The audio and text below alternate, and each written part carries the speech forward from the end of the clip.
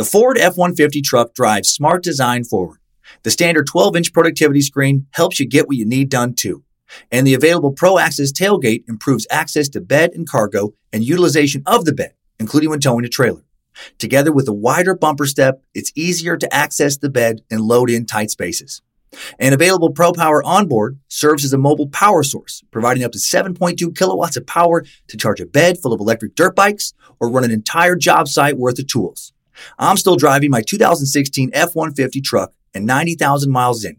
As long as I keep it clean, it honestly still looks brand new. I've taken it down snow-covered Forest Service roads, taken it out camping, put a ton of miles on it on the freeway, had 5 adults in the cabin for long trips, and it's been great everywhere. Super dependable. I still love the way it looks, nice and rugged design, but with a super comfortable interior. And I'm still very happy with the quality sound system and heated seats. And since I bought my 2016 F-150 truck, the list of standard amenities that make a truck feel like a luxury vehicle have only grown. Tough this smart can only be called F-150. Find your local Ford dealer at Ford.com. Pro Access tailgate available starting spring 2024. See owner's manual for important operating instructions. Pulling up to Mickey D's just for drinks? Oh yeah, that's me. Nothing extra, just perfection and a straw. Coming in hot for the coldest cups on the block. Because there are drinks. Then there are drinks from McDonald's. Mix things up with any size lemonade or sweet tea for $1.49. Perfect with our classic fries. Price and participation may vary. Cannot be combined with any other offer. Ba-da-ba-ba-ba. Holy shit. It's going to be a fun ride today. Man, I forgot how much I love Depression-era gangster tales.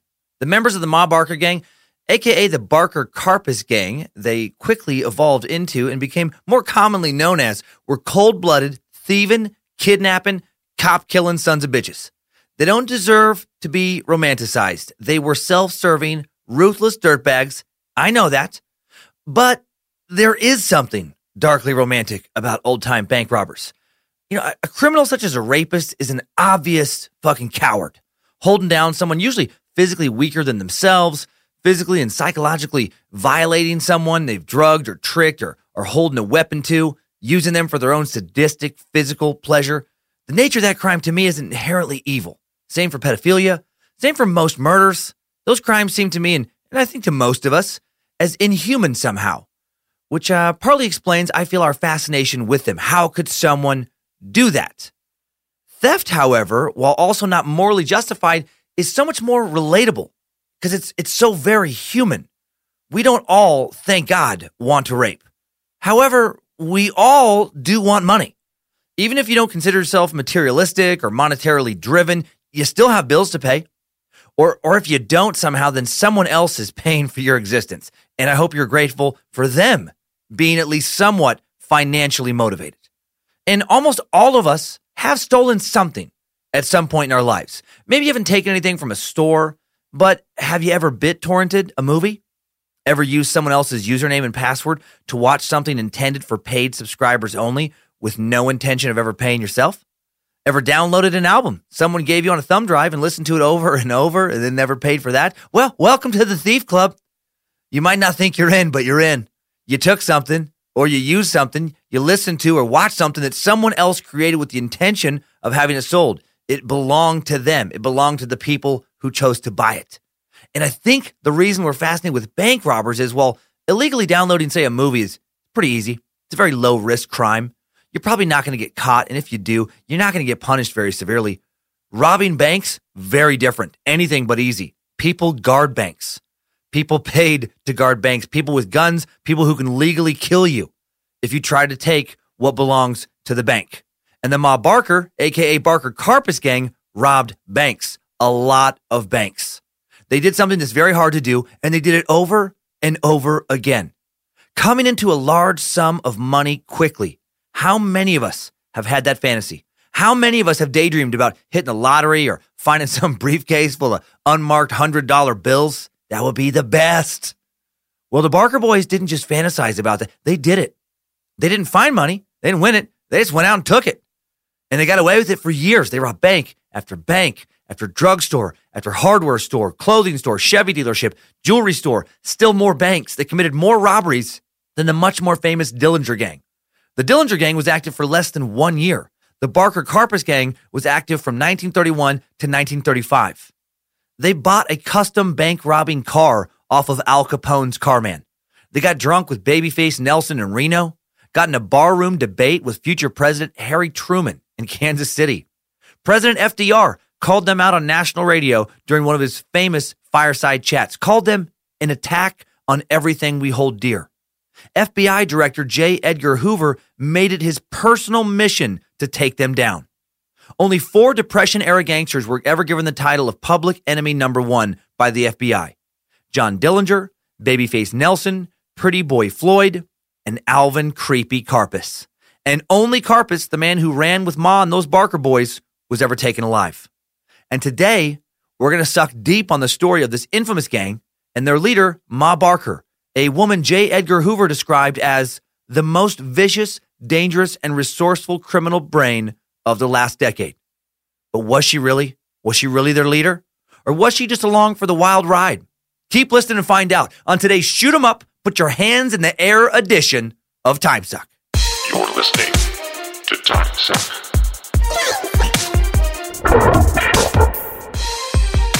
Happy Monday, Time Suckers.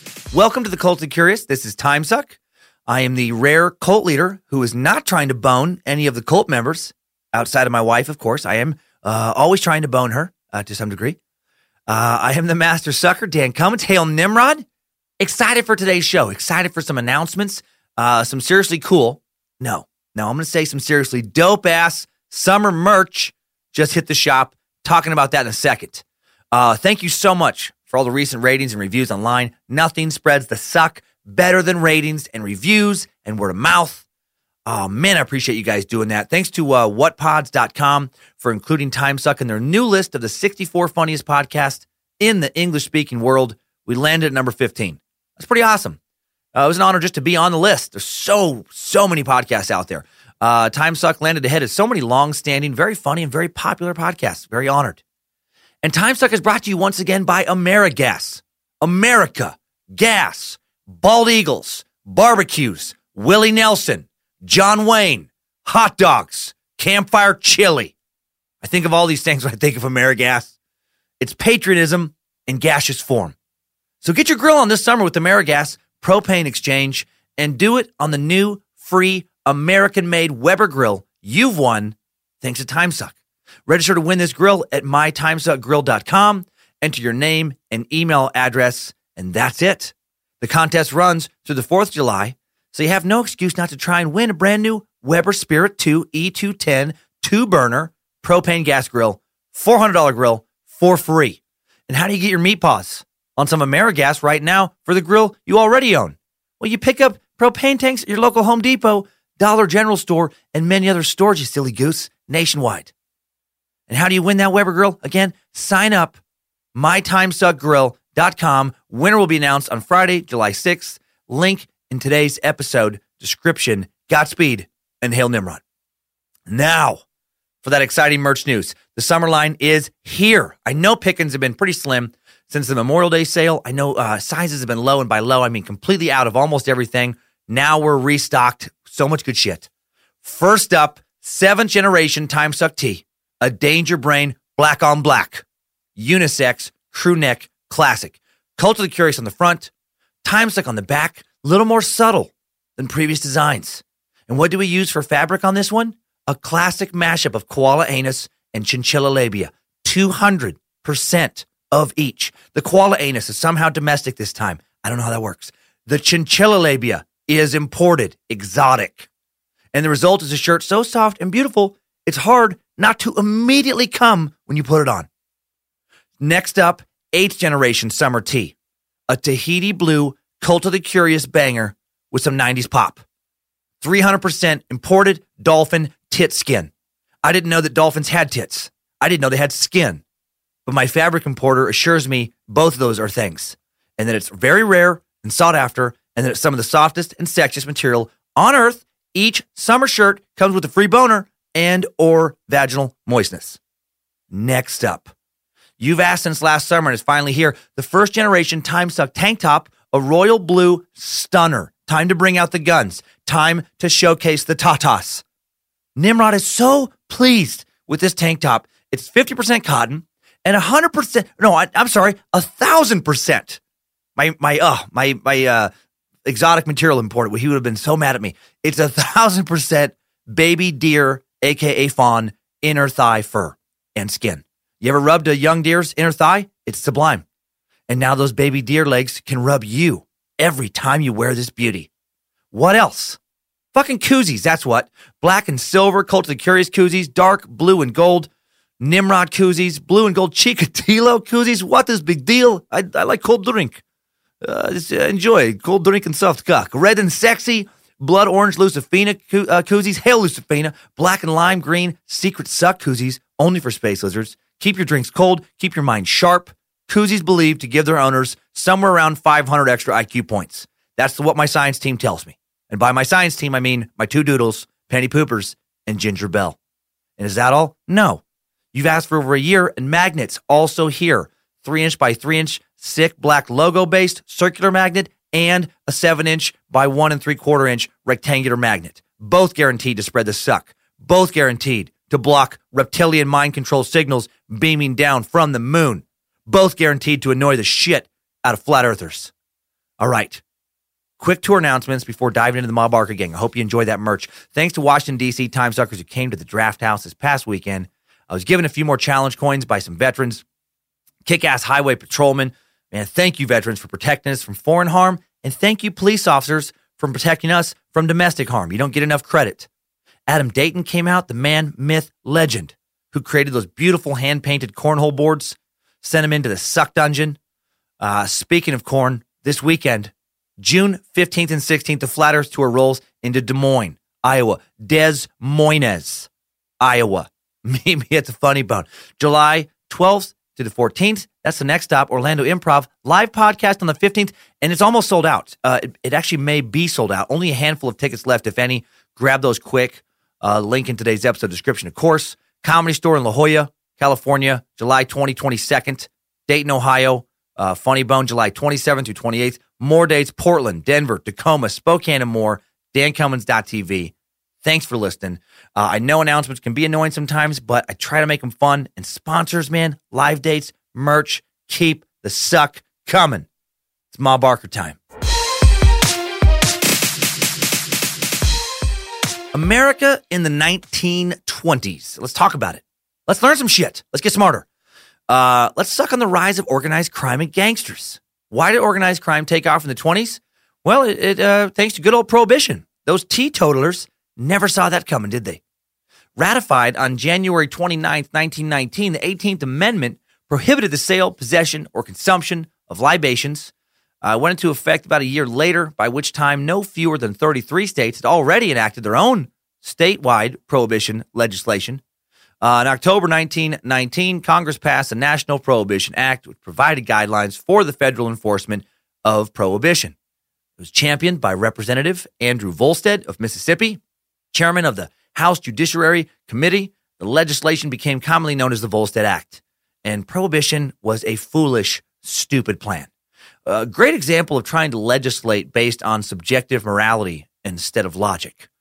Right? Alcohol, always been an extremely popular drug. Always has been in America. It's part of the culture. Always been the number one drug of choice for many Americans, woven into the fabric of the nation, woven into the cultural fabric of pretty much all the European nations on which America was built. Poor and rich alike have always enjoyed some spirits to ease their troubles or enhance their celebrations. And the timing of Prohibition was especially terrible. America had just returned from World War I, a war that had left over 16 million total people dead. That's soldiers and civilians. Over 300,000 Americans dead, missing, or wounded. Countries with strong cultural ties to America had lost millions. World War I ended on November 11th, 1918, just over 2 months before the Prohibition Act was ratified. The nation was still grieving, and a lot of people wanted a stiff drink. And where there's demand, there's always going to be supply. Right? Bootleggers sprung up to keep the spirits flowing. With so much money to be made in bootlegging, fortunes started being made with increased competition. Competition led to violence. Violence led to organization to not get killed. Organization led to widespread, frantic, and public masturbation became a real problem. Who could blame the hundreds of thousands of men and women who were now openly masturbating in the streets to ease their troubles without a bold, cold beer or a glass of wine to keep them, calm? It was only a matter of time before this happened. Of course, that's nonsense. Can you imagine if that did happen, though? Would that be a part of the history taught in schools? Yes, Jonathan. What's your question? I'm sorry, Mrs. Anderson. Did you say hundreds of thousands of men and women started jerking and diddling themselves in the streets? I said masturbating, Jonathan. And if you want to turn this into something crude, I'm happy to send you down to Principal Sanchez's office. As I was saying, between 1919 and 1933, 4.3 million Americans were arrested for furiously and openly masturbating, specifically in the middle of the streets of this great nation. No, but seriously, who could supply speakeasies most consistently through bribing officials and killing or intimidating anyone who tried to interfere with their new business? Gangs, organized gangs. So now new booze-selling gangs are popping up in New York, Chicago, Boston, other places romanticized in the press. What they were doing wasn't really seen that as that bad by a lot of Americans, A lot of Americans were drinking the booze they supplied. They were happy to have the gangs, or they wanted to be drinking that booze. Then when FDR ended Prohibition in 1933, it's rumored he immediately celebrated with a martini, which was his favorite drink. And I highly doubt he had not had another martini since 1918. I mean, maybe, but I bet, even high-ranking politicians were sneaking some booze. So now in the 20s, you have these kids growing up idolizing these new gangsters that, again, are romanticized in the press. It has been said by many that gangsters were America's most famous celebrities in the 20s. Kids such as the Barker kids are reading about them, hearing about their exploits, wanting to be them. And then when the Great Depression hits, following the stock market free fall of October 1929, you have young men old enough to hit the workforce now who find out that there is no fucking workforce anymore. Not like there used to be.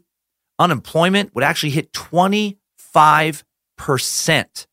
1933. Holy shit. A quarter of the workforce completely unemployed. Can you imagine that? I mean, currently the United States has an unemployment level somewhere around 3.9%. That's as of April 2018. So over 6 times the amount of unemployed people per capita. So now you get a lot of poor people who have grown up romanticizing gangsters who are more poor than they've ever been. They need money. They can't find work. And you still have organized crime. It didn't end with Prohibition. It just found new ways to make money. And with the Barker boys, one way was to form a new gang and rob a shit ton of banks. Now that we have a little context, we're going to dive into the meat of today's tale in just a bit. First, I want to let you know about a cool old movie I found on YouTube about Ma Barker and her gang called Ma Barker's Killer Brood. The poster for this B flick is so good, I immediately bought it. I bought a cheap replica of it. I found out that originals exist, but they're a little too expensive for my taste. It's fucking awesome. I love those old 50s and early 60s movie posters, especially for the B movies. And in the comments below this movie, I found today's idiots of the internet. Idiots of the internet. Okay, again, today's comments come from the full-length Ma Barker's Killer Brood movie on YouTube. Great old black and white B movie gangster flick starring Lorene Tuttle. You may remember her as Gladys Peabody from the Beverly Hillbillies or as Vinnie Day from Life with Father. Odds are you do not remember her. I did not remember her. In the opening scene, some poor victim of Ma Barker and her gang is getting gasoline splashed on him, and then he's set on fire dramatically. And then some words come on the screen with the music you hear now played underneath it. This story is true, documented from police records, newspaper files, and eyewitness reports. It is the sadistic career of Catherine Clark Barker, master of crime, who taught her sons that the only crime was to get caught.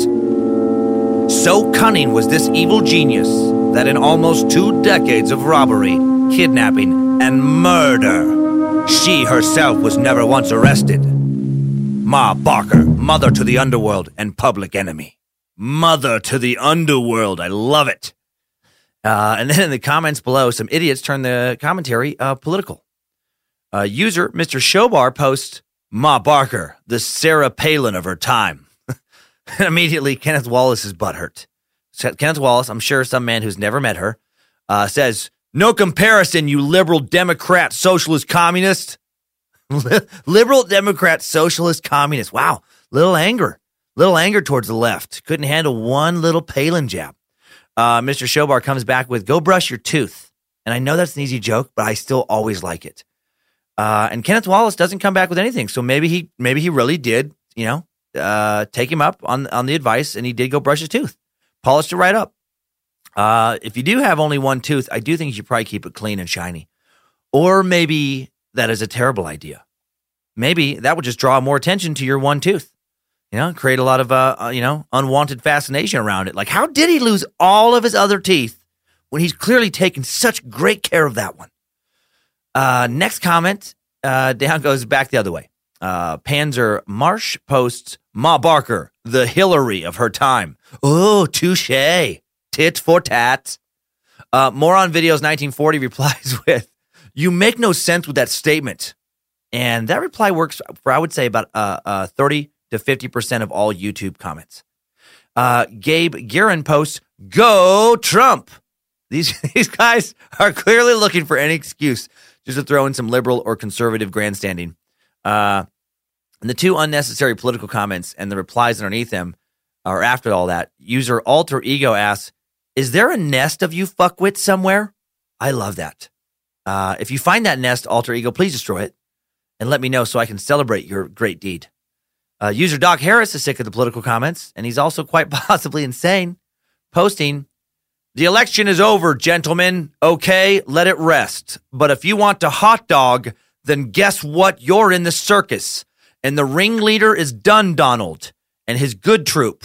And oh, just for the record, I wasn't a Hillary supporter either. If she was one, it would have been way worse. God bless his country, because this clown will have people running to Christ for sure." Huh?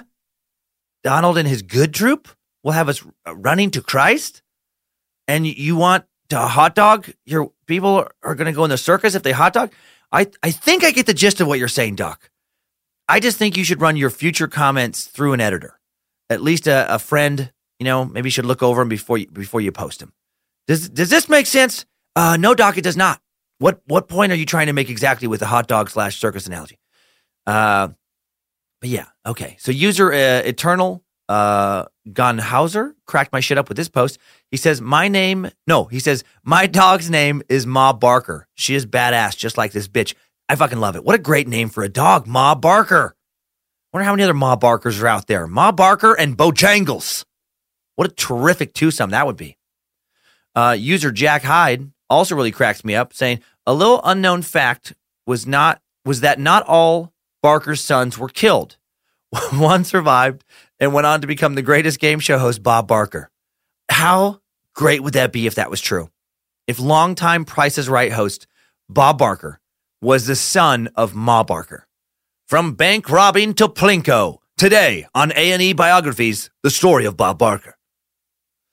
User or spam bot ND87 shoehorned some spam into the comment section, some idiocy, saying, "I scanned some of the replies on here.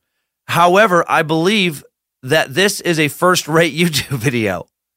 My brother simply wishes to become the best with the ladies. He figured out a lot from Master Attraction. Google it if you want pretty good emails on picking up girls. The strategies for seducing girls through nightclubs from Master Attraction got him his first sex in around 4 years. Got him his first sex. I was really bothered, though, because I heard them all. What the fuck are you talking? I love the first two sentences and the pivot in between them. This is a first-rate YouTube video. That totally reads as, I did not watch a second of this. And then immediately pivoting to, my brother simply wishes to become the best with the ladies.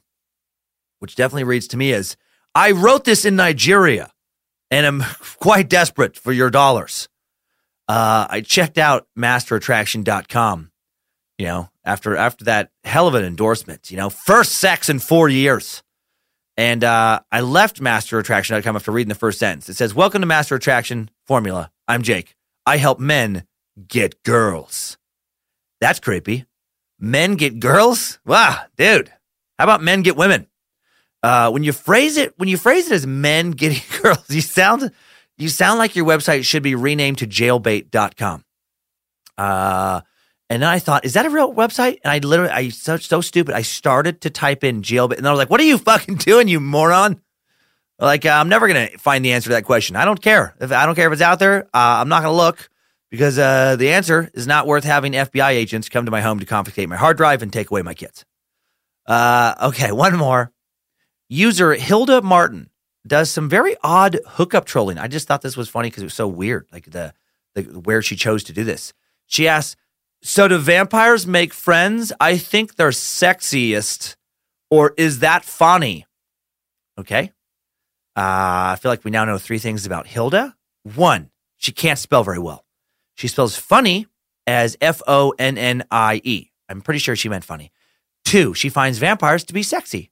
She said sexiest. I think they're sexiest. I think she just, sexy. And then 3, she's so desperate to find someone else who shares her vampire fetish that she's dropping this comment under a 1960 Ma Barker movie that has nothing to do with vampires at all in any way.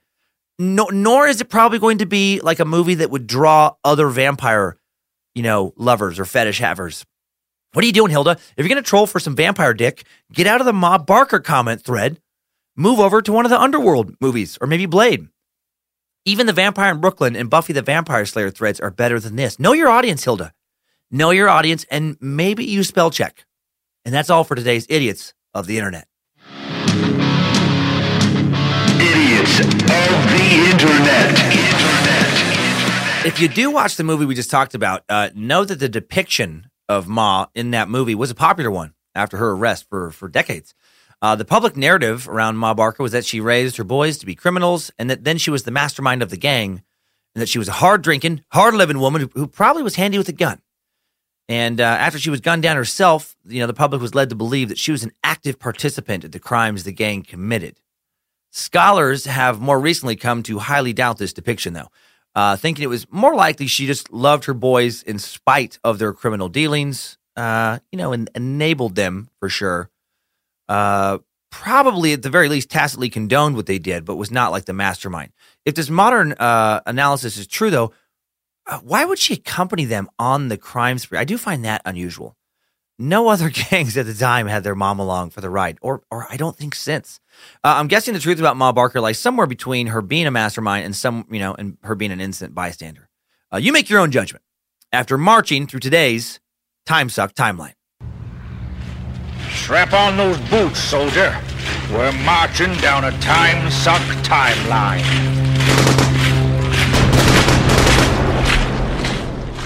On October 17th, 1873, Arizona Donnie Clark was born in Ash Grove, Greene County, Missouri. She's listed as going by Kate in some accounts, Catherine, sometimes went by Rita. Damn gangsters and their nicknames and aliases. She'd become commonly known as Ari. What a cool name, actually, Arizona. I really like that. Donnie, on the other hand, unfortunate. Interesting choice as a middle name for a woman. I feel like that's almost as bad as like Hank or Dick. This is my daughter, Kimberly Hank Johnson, and this is my other daughter, Michelle Dick Johnson. Don't have good rings. At the time of Ari's birth, Ash Grove only had 400 to 500 residents, about the size of my hometown, Riggins, Idaho. Only has about 1,400 residents today. A little farm town, about 20 miles northeast of Springfield, Missouri, a little over 150 miles south of Kansas City. As a child, Ari was described as God-fearing and a devout Presbyterian. She was also described as tough and ill-tempered, and she loved tales of 19th century gangsters like Jesse and Frank James. The Jesse James gang, man, got to suck those dirty cowboys one of these days, which is a sentence that could be interpreted very differently out of the context of this podcast. Ari is said to have been devastated when Jesse was shot in the back and killed while he was straightening a picture on the wall in 1882. When she was just 8 years old, Jesse's killer, Robert Bob Ford, would be reviled in history as the dirty little coward whose shot laid poor Jesse in his grave. So Ma Barker, had a fascination with gangsters long before the 1920s. She loved those old Wild West stagecoach and train robbers that the press also romanticized. In 1892, Ari does what 19-year-olds did back then if they hadn't done so already. She marries somebody. She marries George Barker before she hits 20, before she becomes an old maid. Did anyone ever play the card game Old Maid when they were a kid, by the way? I used to play with my great-grandma, Stella Berman, born in 1915. Great woman. She traveled by wagon as a kid, helped raise 3 generations of my family. Probably was fascinated by tales of the Ma Barker and Barker Carpets gang when she was a teen. Love you, Grandma Stell. Anyways, Ari and George lived near Aurora, Missouri, where George worked as a sharecropper. He's described as mild-mannered, a soft-spoken man. Said that Ari was the one that ran the family. She wore the pants. In most media depictions, poor George is portrayed as a total doormat that Ari walked all over. Aurora, by the way, isn't that much bigger than Ash Grove, 7,500 people in the southwest corner of Missouri, former mine town that transformed into an agricultural community 30 miles southwest of Springfield. And that would be the birthplace of the key members of the Barker gang. George and Ari Barker had 4 sons, all born in Aurora, Missouri. Their first son, Herman, was born October 30th, 1893. Then Lloyd William, called Red, was born next on March 14th, 1897. Red was named after the fact that he had a red penis, much like a dog's. It's just unfortunate. Arthur Raymond, called Doc, was born January 4th, 1899. Frederick George Freddie was born December 12th, 1901. And I did make up that shit about the dog's dick. I hope you know that. Guessing he got the nickname Red because he had red hair. If he didn't have red hair, but did have a red dick, you'd think he'd really fight to accept that nickname. I know I would. If I had a red dick, like a bright red dick, like a dog's, and people found out and wouldn't stop calling me Red, I would run away. I'd leave my family, start a new life somewhere. Get a more respectable nickname, something like Ace or Snake. I'd even take Skippy over Red in that situation. I'd take Goober over Red as in a dog's Red Rocket Red. Anyway. Sometime around 1903, the family moved to Webb City, a small 11,000-person suburb of Joplin, Missouri. Joplin itself having about 50,000 people. Joplin, if you'll recall, also was the location of Bonnie and Clyde's infamous apartment hideout that they left after having a shootout with law enforcement in 1933. Joplin, 70 miles due west of Springfield, and from the look of the map, less than 5 miles from the state line with Kansas. And, less than 10 miles, probably closer to 5 miles from the Oklahoma state line. Guessing that's what made the town so popular in the days of Prohibition and Depression-era gangsters, when all you had to do to escape being chased by the cops was just make it across the state line. We talked about the importance of that, those state lines and pulling off these heists in the Bonnie and Clyde suck. To refresh your memory, if you're a longtime sucker, essentially not all states had passed a form of the Uniform Act on Fresh Pursuit in the early 30s. Which allowed state police to cross state lines when pursuing a person or persons suspected of committing a felony. Back then, as long as the feds specifically weren't chasing you, and that was rare, making it to the next state was almost like making it out of the country when it came to being pursued by law enforcement, which would make it a lot easier to be a criminal, man. Get a hideout on the state line, and you just have to make it a few miles to start a new life and get away with it. But I digress. We're talking about the childhood of the Barker boys. Truth is, we don't know a lot about the Barkers' early family life. We know in addition to working as a sharecropper that George would work as an ore buyer for the Queen Jack Mine and the Prime Western Smelter Company around Joplin. We know the boys attended Webb grade school, and we know that Herman gained a reputation as a prankster at school and that he once rode a horse through the front door of a local saloon in imitation of his idol, Jesse James. And one can only surmise he came to idolize Jesse James because his mother also idolized him, teaching her boys to love outlaws and bank robbers. In 1910, the oldest boy, Herman, has his first encounter with the law. That's pretty crazy that he just rode a horse into a saloon.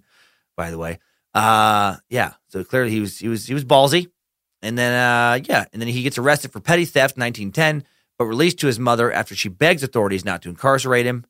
And then on March 5th, 1915, 5 years later, he's arrested for highway robbery, and Ari again throws a public tantrum and is somehow able to convince local authorities to relinquish Herman to her care again.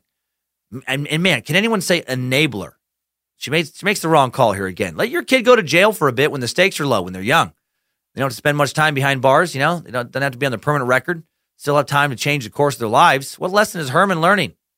That he can get arrested and have Ma bail him out. That's not a good lesson. And how strong was Ari's will in order for her to convince local authorities to let her son off for highway robbery? He's 21 years old now, not 15 this time. I don't think you can pull off that shit today. Like, good luck talking a judge into letting your 21-year-old come live with you instead of going to prison for highway robbery. After this arrest, Ari allegedly tells her neighbors that her sons are marked. You know, she tell them the police, they just won't stop picking on my boys around here. So, pretty sure they'd stop getting picked on, Ari, if you, convince them to stop taking other people's shit. That's usually how that works. Ma grew so furious with the way she felt law enforcement was picking on her sons that she demanded that her husband George move the whole family to Tulsa, Oklahoma, where her own family had already previously moved. Her stepdad was actually working in Tulsa as a police officer at this time. Maybe uncle, no, I guess not uncle. I guess stepdad would go easy on the boys. Maybe, let them take what they wanted, like a good cop. In 1914, I kind of just jumped back there. Right around when he 1915. Sorry, 1915. I put down the wrong number. 1915. The Barker family does move to Tulsa. Doormat George initially gets a job as a laborer.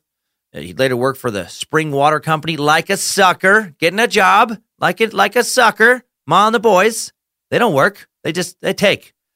Shortly after making it to Tulsa with the boys, with a number of other juvenile delinquents, they formed the Central Park Gang. The Barker boys, the teen group of hooligans would include numerous members of the later Barker Karpis gang.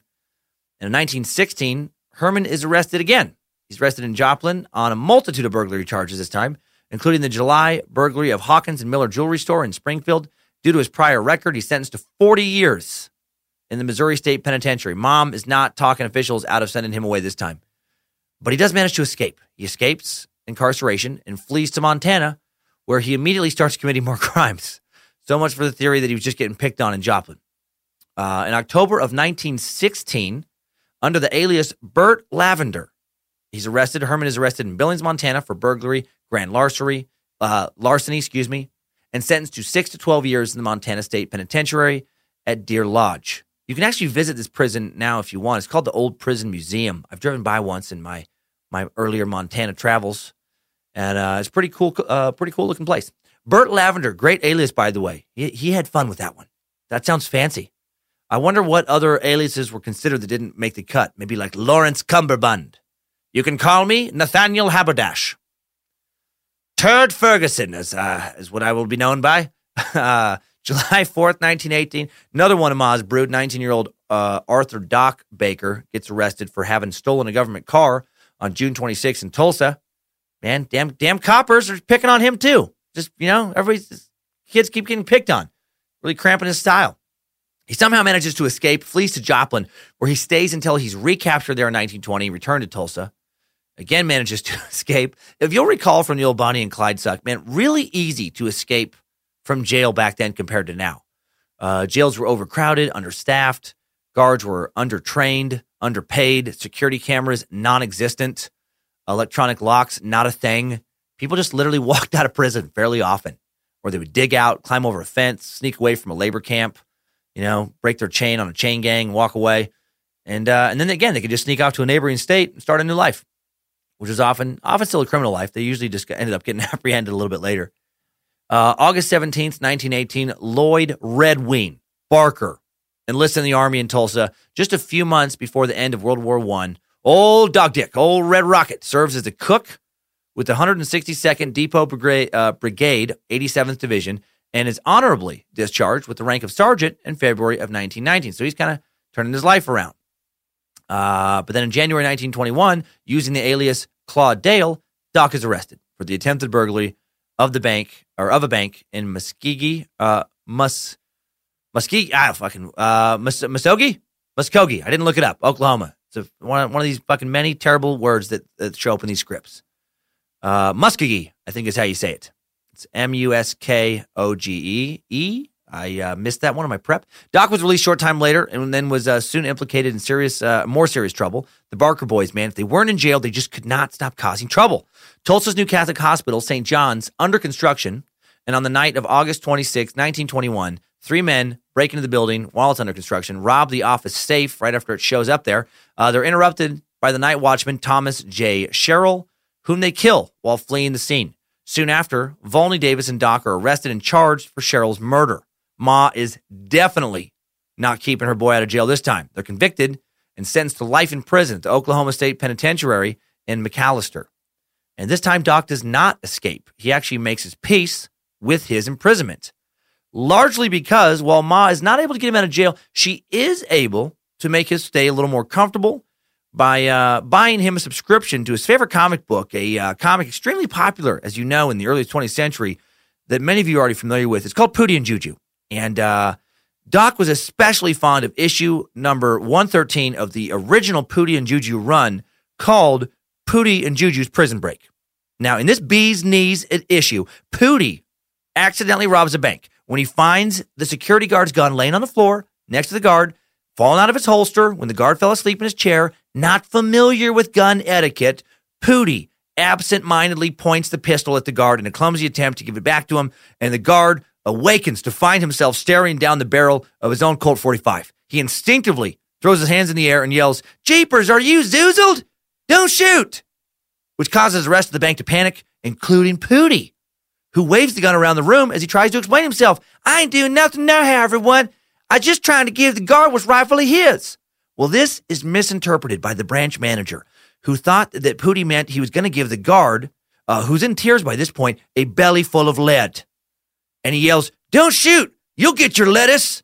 And then Pootie, who did come to make an account withdrawal, thought the manager was fooling around and just joked back saying, "You slay me, small bills, and fast before someone gets hurt." Upon hearing this, some other customer, some terrified dame squeals, startling Pootie into firing the gun. Next thing you know, he's serving 5 to 10 in Leavenworth. Juju, not happy with any of this. Juju can't afford the mortgage on the little house they just went 50-50 on. So Juju decides to sneak a file into prison to get Pootie out so Pootie can pay, Pootie's share of the mortgage. Pootie explains that the whole thing was one big misunderstanding, but Juju's not hearing it. "Too little, too deal, Pootie." And then Juju slides Pootie a file under the table. Pootie asks, "How am I supposed to sneak this into my cell, Juju?" And Juju hisses, "Put it in your lunchbox, Shirley." Pootie's completely befuddled. "What kind of phonus balonus are you squawking about, Juju?" Juju nods towards Pootie's hiney, towards his rear end. "Put it in your lunchbox, Shirley." "Oh," says Pootie, before quietly sneaking the file up into his or her anus. Turns out a lunchbox can refer to something other than a place to keep your lunch. It can also be the place your lunch ends up after you eat it. Pootie sneaks the file up and in, then later files down some bars in a cell, escapes just in time to get Pootie's job back and help Juju keep from foreclosing the house. The end. And Doc loved that issue. And if you're new to the show, that comic only exists in the Time Suck world. Please don't spend a lot of time Googling it. And that's about as weird as we get. And you made it through it. You powered through if you're still listening. And so now we are going to head back to our regularly scheduled programming. While Doc sentenced to life in prison, that part's real. He wouldn't actually spend his whole life there. He will get out. He will rejoin the timeline in about 10 years. But back to 1921. Also in 1921, not the best year for the Barker family. Old second-born Red is arrested for vagrancy in Tulsa and then arrested again for robbing a mail courier in Baxter Springs, Kansas. And he gets sentenced to 25 years in Leavenworth with Pootie. No, but for real, he goes to Leavenworth.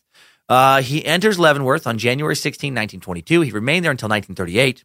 Once out, he would re-enlist in the military, serve as a cook again in World War II this time. He would get honorably discharged again. Then he'd move to Denver, get married, have a daughter, get a job as an assistant manager, and live happily ever after. Not quite. He did walk away from a life of crime. He did end up in Denver, did get married, did have a daughter, did get a decent job, was unable to escape the violent death that would be the fate of almost every member of his family. The one Barker boy who would eventually walk away from a life of crime ended up still getting his head nearly blown off with a point-blank shotgun blast in 1949. His wife shot him when he came home from work, and then she would spend the rest of her life in an insane asylum, not sure what happened to their child. Clearly, Red's tale has now been told, and he is out of the timeline. Okay, so now we head back again to the early 20s. Red is still alive, but in prison in Kansas. Herman is in prison in Montana. Doc is in prison in Oklahoma. And the youngest Barker boy, Fred, is the only son not currently incarcerated. Man, Ari and George must have been just so proud of the fam. "Hey, George, how are the kids?" Good, real good, real good. Herman's staying out of trouble up in Montana. Red's keeping to himself in Kansas. Doc, he's enjoying a little rest and relaxation. McAllister, Fred's just trying to decide which brother to bunk up with, here soon. They're fine. They're good. Red, the only free brother, is doing his best to get locked up as well.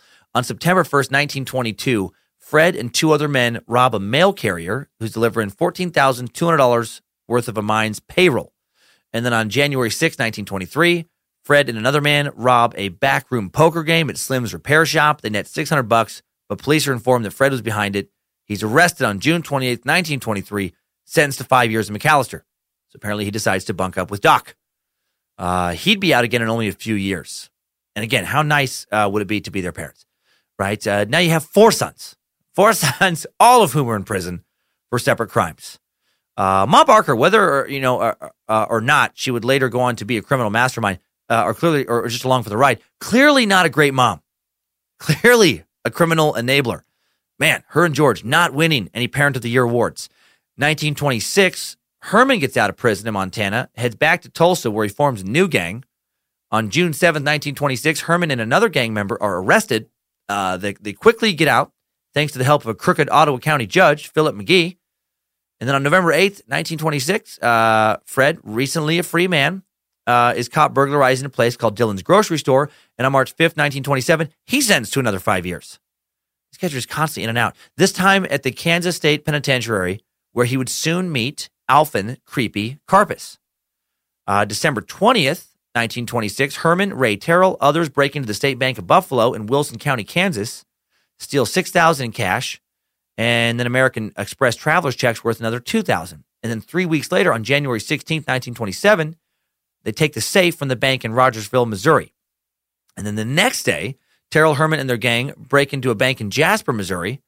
They'd stolen a truck, backed it up to the bank. The plan was to winch the safe into the back of the truck, take it back to the hideout at Radium Springs, empty it, then dump it over the side of the Lindsay May Bridge into the Grand River below. Jesus. And all this shit, mind you, is before the formation of the Ma Barker or Barker Karpis gang.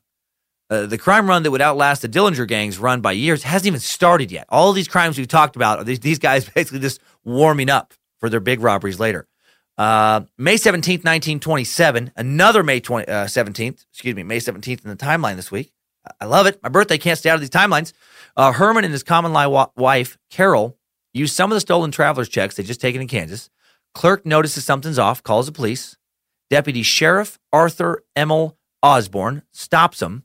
And then after a quick exchange of words, Herman Barker pulls out a .32 caliber Colt automatic pistol, shoots Osborne twice in the chest, and kills him. Damn. Things have just escalated to cop killing. In August, Herman leaves his girl, Carol, to do a quick job to rob the Crystal Ice Company. Then on August 28th, Herman and two accomplices break in, crack the safe, take $200, and head out. And then as they're driving back home, motorcycle patrolman Joseph Earl Marshall and his partner Frank Bush see a car speeding by just after 1 a.m. Marshall approaches the car. Herman quickly shoots him 3 times in the head with his .32 Colt. Second cop he's killed. And not much time, man. Herman Barker is a cold-blooded son of a bitch.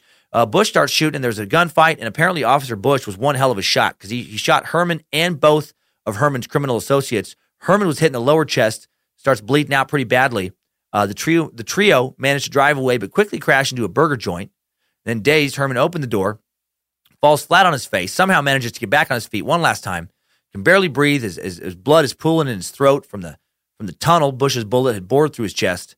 Everything's starting to fade to black. He staggers a short distance away from the car to the southeast corner of the intersection, knows this is going to be the end of the line for him. He's either going to bleed out or he's going to get caught and bandaged up just to fry later in the electric chair for killing 2 cops. So he places his Colt against his right temple, allegedly yelled out, "Forgive me, Ma," and he squeezed the trigger.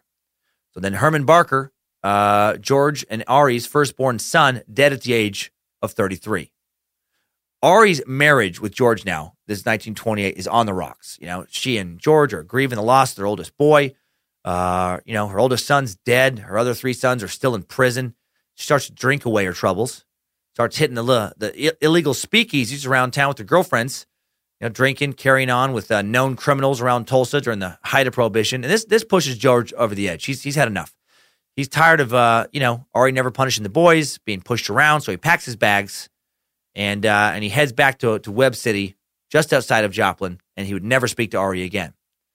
George would live another 13 years, dying in his home on February 8th, 1941 of arteriosclerosis, a hardening of the arteries, and chronic, it's myocarditis. Basically, he had a weak heart, and it gave out on him. And check this out. He would be the only member of the immediate family to die of natural causes. That is crazy. Ma and all 4 sons would die from bullet wounds. That's fucking hardcore. Okay, now back to the years following George leaving Ari.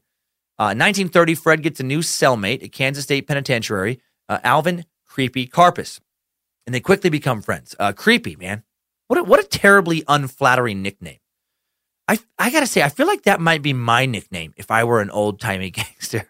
That old Creepy Cummins. Stay away from him, see? He's dead in the eyes, I tell you. The boys used to call him Big Head or Boulder Noggin, but Creepy Cummins just seems to suit him better. That stare of his gives me the heebie-jeebies. He's always talking about clean weens. Always talking about putting things in your lunchbox. Ugh. Well, when Barker is released in 1931, he gives Karpis his contact information, tells him to join him when he gets out, and then Alvin Creepy Karpis will do that. And do you remember him, by the way, his name? If it sounds familiar, it's because we talked about him before. He showed up in the Charles Manson Suck, way back in the Suck catalog.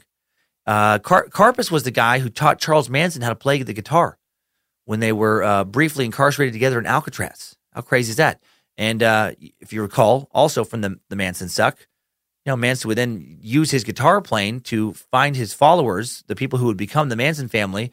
His guitar playing would also put him in touch with Dennis Wilson, drummer for the Beach Boys.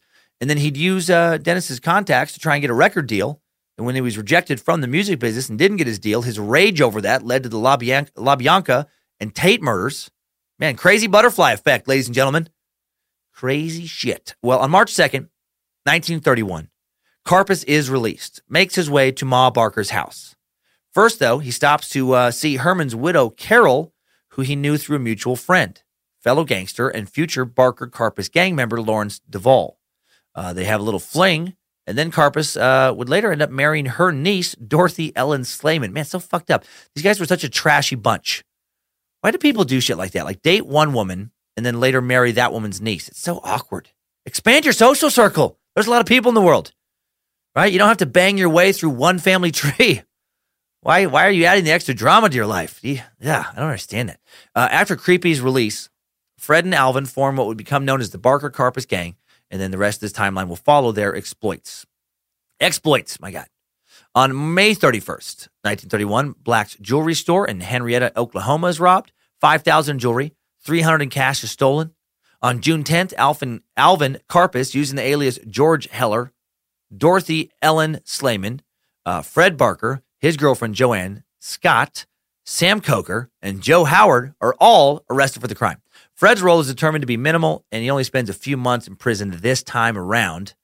And then on September 11th, 1931, Karpis is sentenced to 4 years. So he gets his role is determined to be much longer, and he gets more jail time. Dorothy returns the stolen goods and gets paroled.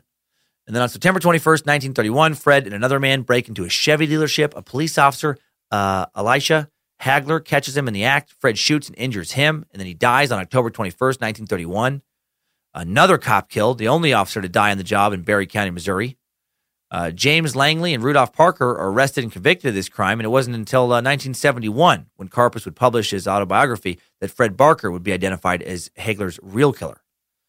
Well, on September 26, 1931, Dorothy and Karpis get married in Monett, Missouri. Dorothy's aunt is the maid of honor, and then all three of them go on the honeymoon together and share a bed. I have no idea if the aunt even attended the wedding, let alone was the maid of honor. Seems possible, though, with these dirtbags. 3 a.m., October 7th, 1931, the gang breaks into the People's Bank in Mountain View, Missouri. They'd hid out and waited until 9 a.m., or they would hide out and wait until 9 a.m., when two workers would arrive, and then Karpis and another member would use guns to force their way into the safe, and they would net $14,000 in cash and securities, and it was Alvin Karpis' first daylight robbery. And then Fred and Alvin break into C.C. McCallan's clothing store on December 17th, steal $2,000 worth of merchandise. December 19th, they pick up a hitchhiker named Robert Gross, who noticed the stolen clothing that they'd taken in a car. He telephoned the police. Sheriff Roy C. Kelly would then approach Fred and Alvin about the stolen goods, and Fred would shoot Kelly and kill him instantly. Man, these Barker boys had zero problem, no qualms at all about killing patrolmen. And I feel like some of the blame there falls on Ma as well. I'm guessing these killings didn't bother her one bit. Her oldest son, Herman, was killed by a cop. These slayings may, in fact, have delighted her. That's just speculation, but it feels real to me. The killing of Sheriff Kelly brings the gang a new level of heat. $1,200 is offered for the capture of Alvin Karpis and Fred Barker in retaliation for the murder of the sheriff. I know that doesn't sound like much, but $1,200 in 1931 is more like $20,000 in today's dollars, $18,000 to $20,000. Law enforcement knew that Alvin was married to Dorothy. They watched her like a hawk, and he wouldn't see her again for 4 years. Her aunt was secretly delighted. When he did see her, he gives her $500 to take a secretarial course and file for divorce. Ari Ma Kate Barker also put on a wanted poster for a reward of $100, a little over $1,500 in today's dollars. This is the only time she'd ever be on a wanted poster. And what's funny about it is she didn't actually have a criminal record. She would never have a criminal record, not in her whole life. She was wanted solely in connection, to her sons, Fred and Alvin Karpis. To her son, Fred, and then Alvin Karpis, who was kind of like a son to her while he was in the gang, he would say later. And now let's take a second to talk about an awesome new sponsor I'm very excited about. A few weeks ago, Queen of the Suck, Lindsay and I were talking about dream sponsors for Time Suck, and the one we wanted the most, I'm not shitting you, is today's sponsor. Time Suck is brought to you by The Great Courses Plus. Are you familiar with this fantastic companion to Time Suck? I try to grab as much knowledge as I can for the topic each week, and lately I've been grabbing tons of bonus knowledge with The Great Courses Plus. Hail Nimrod. I urge you guys to check it out as well. It's so good.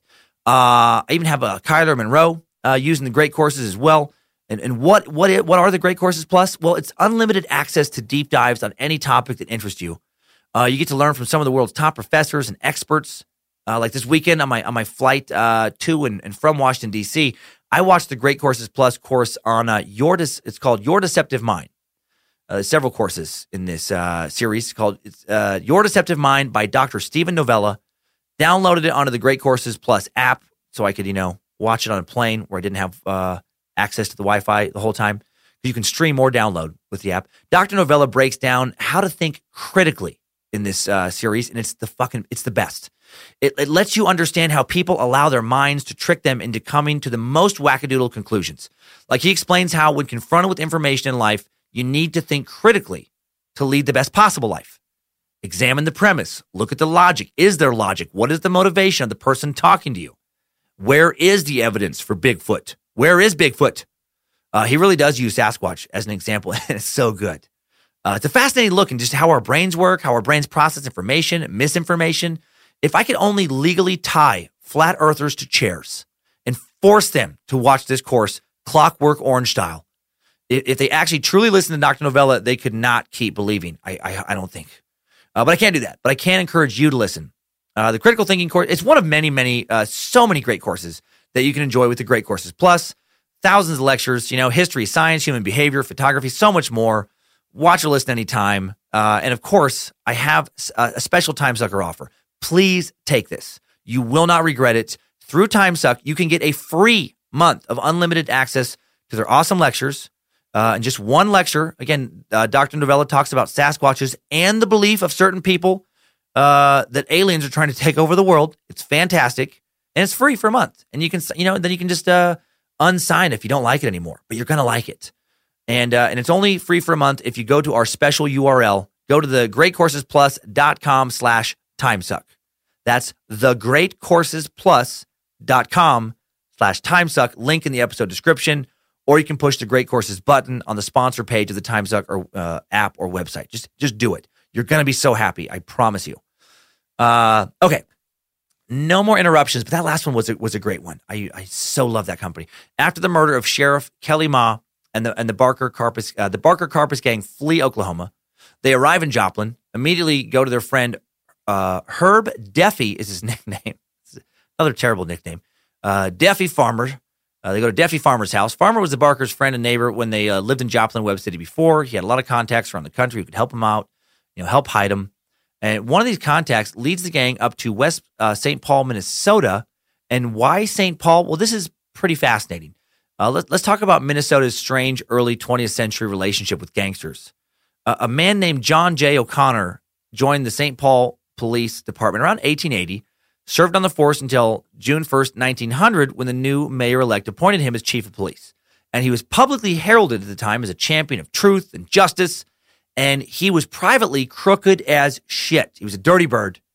He did bring an end to a big crime wave that had plagued St. Paul, but he did so by taking massive bribes from criminals around the country.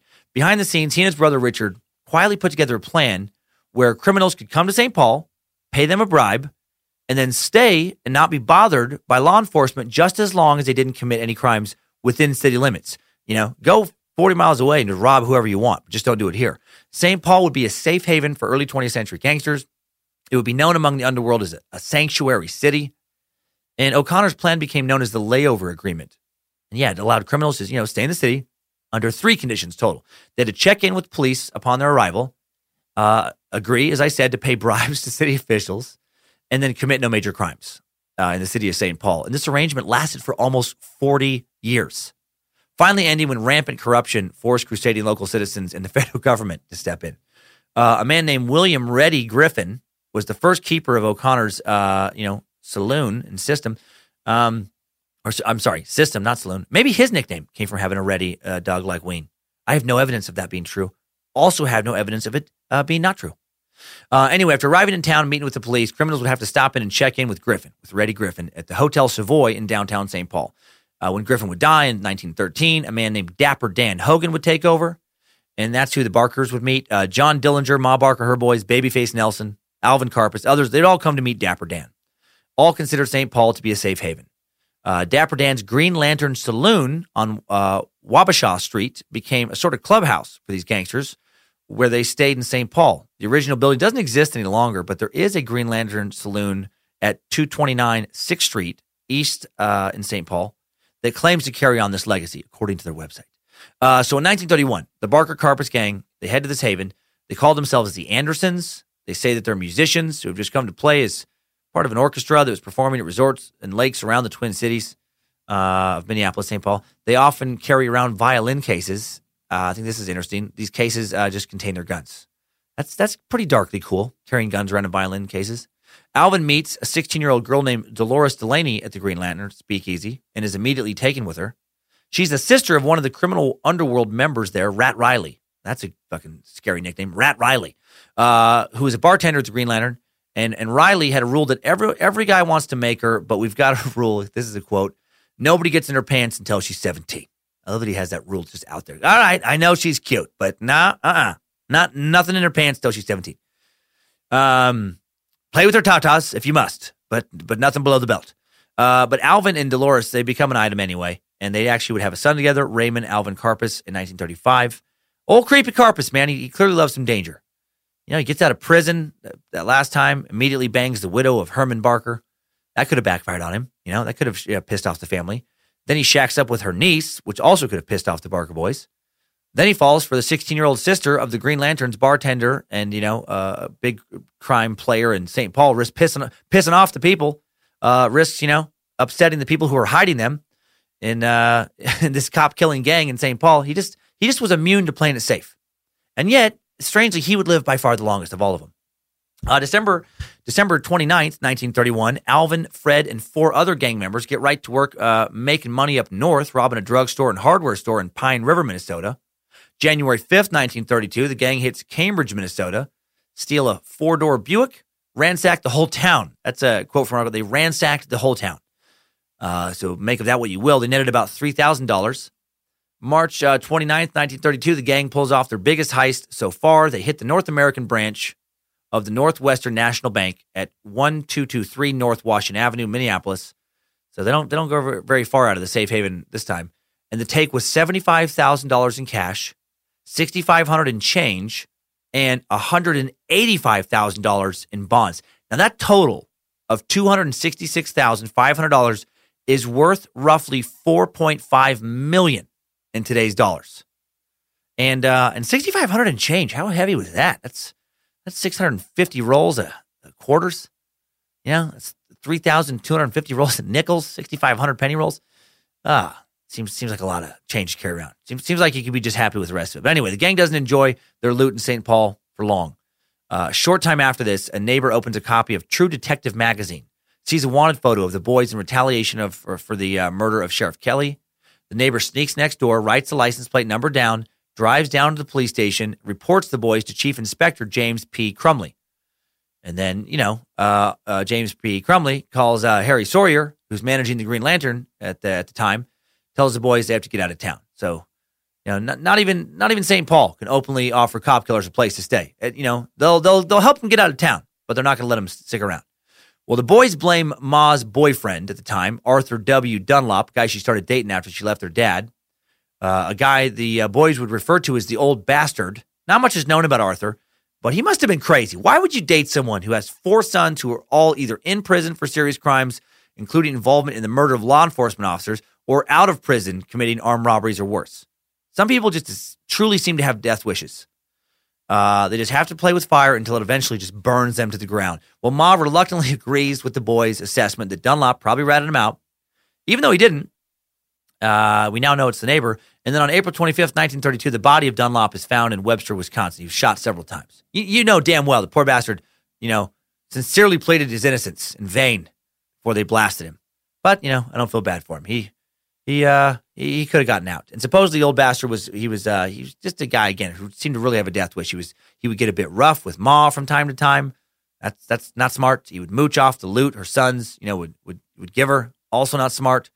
He was known to get mouthy when he drank, which was often, and the boys hated him.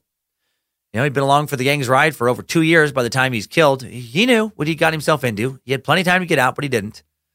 He may not have ratted him out, but he did get himself killed in a way. After leaving St. Paul, Ma and the boys would then go to Kansas City, Missouri to lay low for a little while. Pretty soon after arrival, though, they hit the town one night and end up at the bar at the Pickwick Hotel, which has since been transformed into Pickwick Plaza, a $65 million luxury apartment restoration project, if you're a Kansas City sucker. Well, one night in 1932, the Barker boys would have some drinks in this hotel and then get into an argument with future U.S. president. An older fellow is sitting by himself at a table, sees the Barker boys and Alvin Karpis come in, motions for them to come join him, buys them a round of drinks. And this man and Alvin would end up talking for hours. Their conversation would make Fred nervous, who would sit at the bar and watch them. After a while, Alvin and the man, they're pretty well plastered, and then they started to argue about politics. And at one point, the man stares at his drink and says, "Young man, you don't know a thing about politics." To which Alvin replies, "You don't know who I know in politics." And then things start to get heated. Looks like there could be some kind of confrontation. Fred grabs Alvin by the arm, leads him out of the bar, back home. Luckily, nothing worse happened, like, Alvin killing this guy. They killed Cost before. They just killed Ma Barker's boyfriend. What would another murder be to them?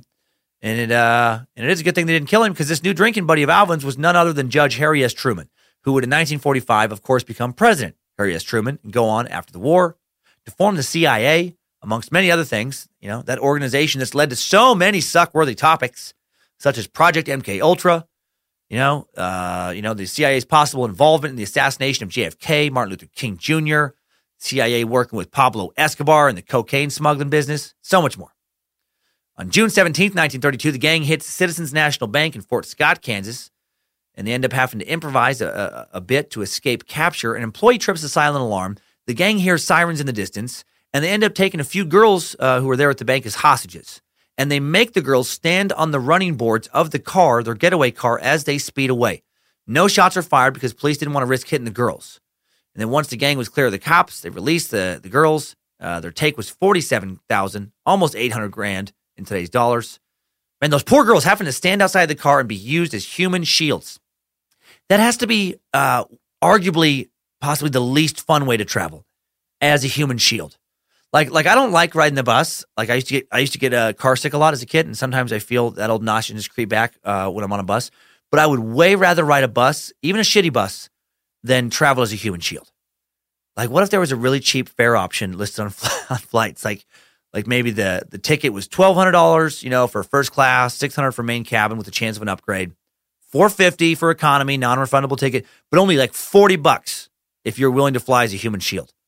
They throw a couple seats out on the wing, give you a little mask. I'm still not going to buy that ticket. What the hell are those people doing out there on the wing? Oh, those are human shields. On July 25th, 1932, the gang hits Cloud County Bank in Concordia, Kansas. This goes off smoothly. Take is over $250,000, over $4 million, dollars in today's spending power. These guys are making a lot of money. On August 18th, 1932, the gang hit Second National Bank in Beloit, Wisconsin. There, they order Bank President B.P. Eldred to open the vault. At first, he refuses, and they pistol whip him into submission. Total take on this robbery was $50,000. Man, the old pistol whipping. You don't hear about that a lot anymore. Man, if you really hated somebody, if someone was really annoying you, how satisfying would it feel to pistol whip them? It has to be a good feel. September 1st, they hit the First National Bank of Flandreau, another little town I guess I missed looking up that I thought I could nail. Now I question. Flandreau, South Dakota. They snuck in dressed as farmers this time, not to arouse unwanted suspicion. And they take a little bit. They take $7,400 in cash, $2,600 in bonds. September 10th, 1932, Doc Barker is paroled from the Oklahoma State Penitentiary in McAlester, where he'd been serving that life sentence for that shooting death of the night watchman, Thomas J. Sherrill, remember, back in 1921. He's released on the condition that he never is to set foot in Oklahoma again. He does leave Oklahoma. He also immediately joins up with the Barker Carpus gang, a gang with his brother and his mom, gets right back to being a criminal.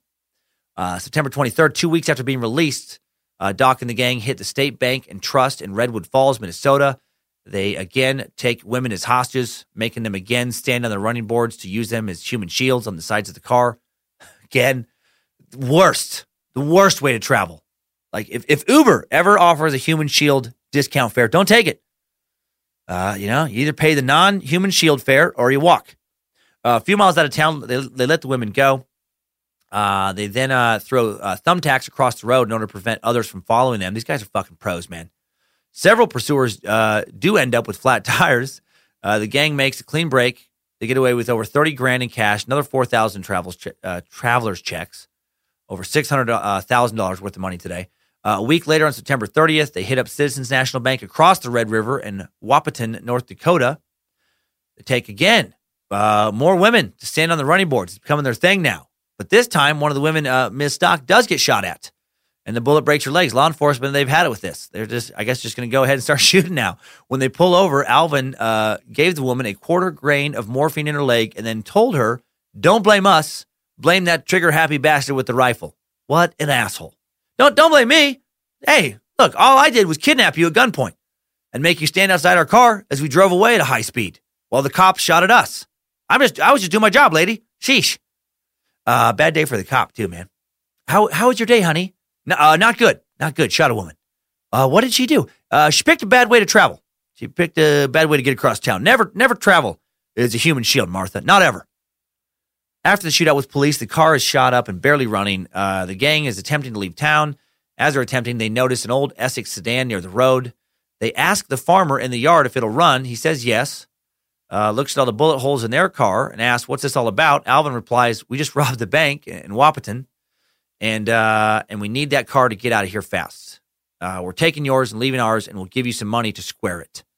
That is kind of cool in a way that he's like, he steals from the bank, but when it comes to the farmer, he's like, "Yeah, I'll give you some money." As Duvall starts pulling money out of the bag to give it to him, the old man smiles and says, "So you robbed the bank, did you? Well, I don't care. All the banks ever do is foreclose on us farmers." He went back inside, brought out the keys, and they sped away. This really illustrates the public perception of bank robbers during the Depression, I feel like. Farmers, losing their farms and homes to the banks left and right. Homeowners across the country are losing their asses to the banks. Almost everyone's losing their asses, but the banks are, they're still standing. They seem to be doing fine, many of them. Some of them are getting rich, gathering up these properties, and a lot of people, would think, well, fuck these banks. Good for those boys. Take a little back from the banks. Take a little back from the government. It's not, doing shit to help us, that's actively fucking up our lives. And I do think that attitude is part of what allowed a lot of these gangs to have the success in the long runs that they did, right? The reward money was enticing, but a lot of people just did not want to turn them in because they were viewed kind of as, folk heroes by a lot of people. December 16th, 1932, the gang would participate in their bloodiest robbery to date. Their target was the Third Northwestern Bank in Minnesota. Someone hit one of those silent alarms again. They're leaving the bank. The gang opens fire with machine guns. 2 police officers are killed in the subsequent shootouts, along with the bystander. Man, more cops getting killed. The bystander got killed for, quote, looking at Fred too long. My God. The take this time was $22,000 in cash, $100,000 in securities, over $2 million in today's dollars, and they don't slow down the robbing. I feel like by this point they can't possibly justify needing more money to keep robbing. They've taken the equivalent of around $10 million so far in a short amount of time, and they still have so much robbing ahead of them. On December 18th, 1932, a member of the gang, Lawrence Duvall, the guy who introduced Creepy Karpis to Herman Barker's widow, is arrested after complaints about a loud party bring police to their apartment. Upon entering, they see cash wrappers that say Third Northwestern Bank, as well as $10,000 in stolen securities, and he gets arrested. After his arrest, the gang and Ma Barker flee to Reno for some R&R. Well, Duvall would be charged with the murder of those police officers from the previous bank robbery. He'd be sentenced to life in prison. He'd actually be able to get himself out. He'd act up and get himself transferred to the St. Peter Hospital for Criminally Insane, and he would break out of that place in 1936. So he didn't stay very long as far as being incarcerated after getting that life sentence. Barely a month, though, after busting out, he would get into a shootout with police and get himself killed. He would take 9 bullets. Reno was a good change of pace for the rest of the gang.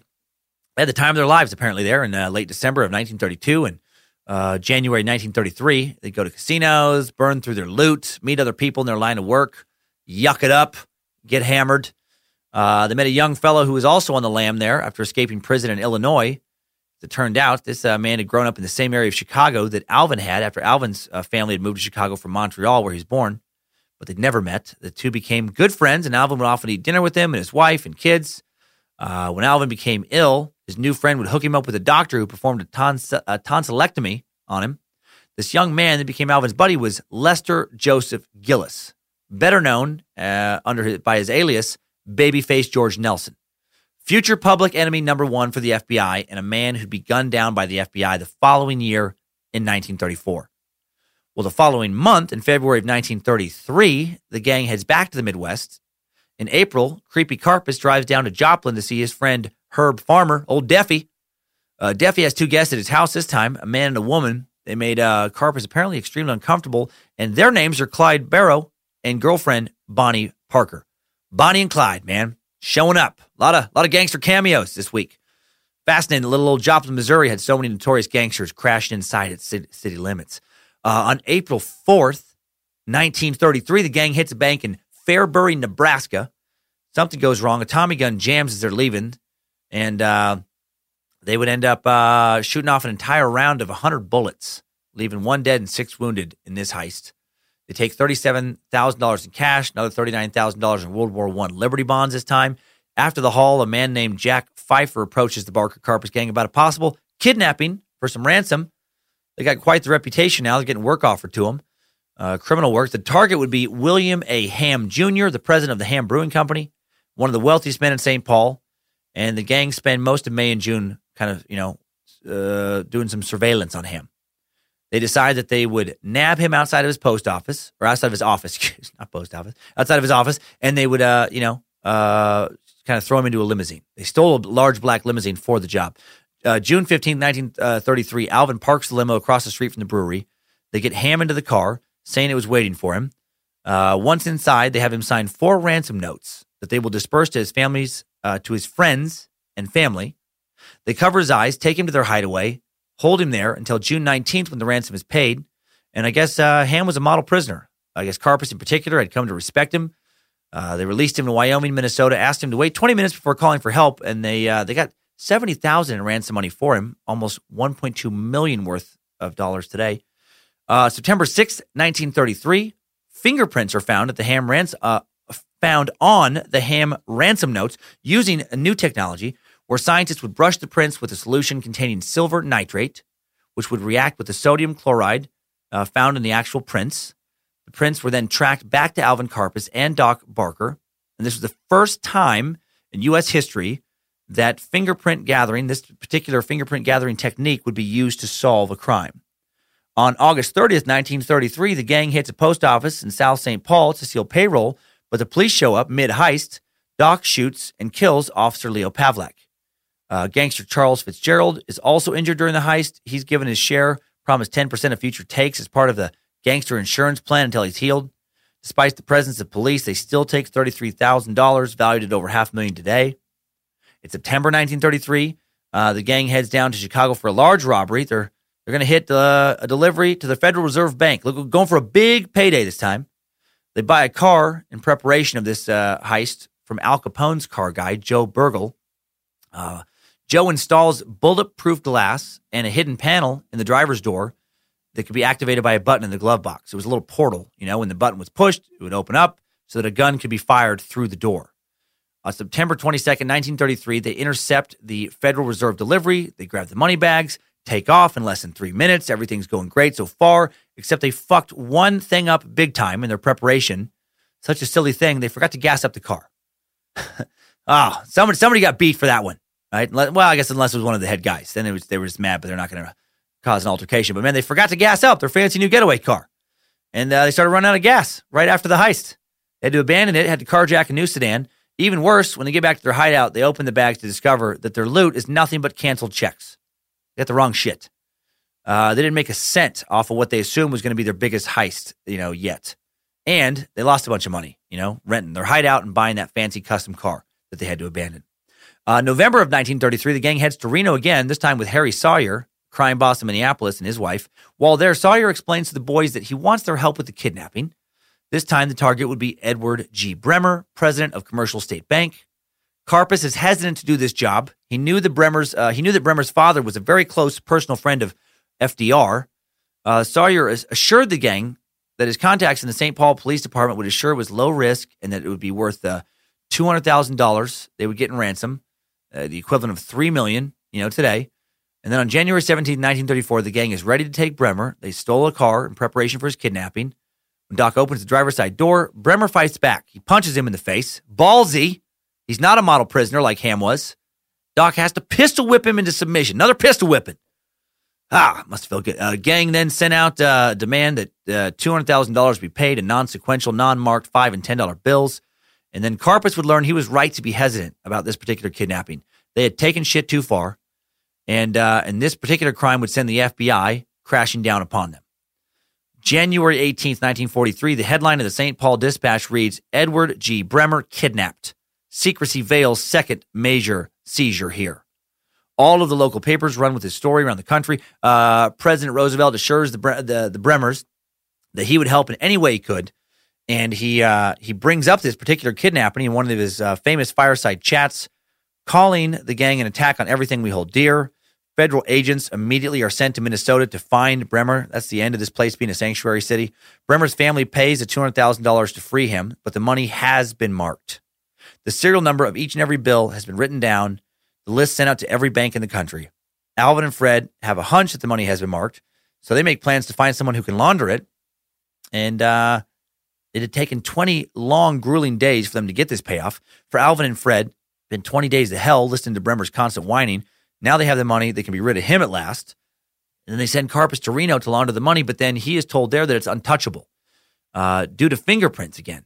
Doc, Fred, and Alvin are all named as suspects in the killing. In the kidnapping. So they're all suspects there. Man. So many crimes keep up with this, man. It's just, it's a little dizzying, isn't it? This timeline, I'm just like, Jesus, just crime after crime after crime, date after date. Then in late February, in a desperate attempt to avoid capture, the boys seek out a man named Dr. Joseph P. Moran, who could supposedly surgically remove one's fingerprints for $1,250. Man, check out how horrific this procedure was. And that's crazy that they were willing to try to do this. Moran operated on Alvin's and Fred's fingers by first taking rubber bands to reduce the blood flow into their fingertips. So, deadens their fingers with tight rubber bands around each finger, then injects cocaine into each fingertip to dull the pain, and then uses a scalpel to peel the layers of skin off of their fingertips. Fuck. Can you imagine that? Peeling the skin off of all 10 of your digits, like the whole, from the last knuckle to the tip, just all of that sensitive. Feel that now on your finger, on your hand. It's so sensitive, so many nerve endings, right? It's how we, such important nerve endings, how we, our tactile sense, how we, find out how things feel with our fingertips, and he cuts the skin off of all of them. You ever had a paper cut on your fingertip? I have, and it fucking hurts. Now imagine that the tips of all of your fingers and both your thumbs are essentially just turned into one big paper cut. Holy shit. Well, once he's finished, he bandages their fingers, Once the cocaine wears off, the pain is, of course, excruciating. This point of view is smart. I wonder if he left town for a few weeks. Not good to be to put two of America's most dangerous homicidal gangsters into an excruciating amount of pain. The pain supposedly nearly drove Fred literally insane. And for him, it didn't even work. His fingertips grew back. But the surgery did work for Alvin. I saw a picture of him later in life, and he had no fingertips. Neither one of those dudes after the surgery could feed themselves, shave, etc. for several weeks without help. Guessing wiping their asses became a bit of a challenge as well. The gang buried the marked bills for safekeeping. But then later when they went to dig it up, they realized that water had gotten into the bags and soaked into the money. So now it's all fucking wet. It's moldy. It's marked. Stained. They dry it out, but it's still stained. Not good. They contacted a gangster in Grosse Pointe, Michigan named Cassius Cash McDonald to see if he could launder it. And he could for 15%. He could do it in Cuba. It would take a long time, though. After the difficulty of this job and all the heat that's now, being brought on them by the FBI, all the national attention, they decided to lay low for a while. Creepy Karpis and his girl Dolores head to Cuba. Fred Barker and Ma, they head to Lake Weir, Florida, living under the alias of the Blackburns, and Doc Barker would head to Chicago with his girlfriend. And then on January 8th, 1935, Doc Barker would be arrested while hiding out in Chicago. Special agent, FBI guy Earl J. Connolly, the Fed who also took down Babyface Nelson, tracked him down. Doc attempted to flee but slipped on a patch of ice when he was running away. He was unarmed. He had left his gun at home.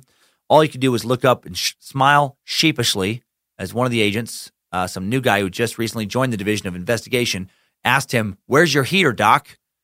And he replied, "It's up in the apartment." And then the man replied, "You're lucky, Doc. Ain't that a hell of a place for it?" After all of his tough guy shootouts, Doc doesn't put up much of a fight. He has no weapon. He's taken quietly.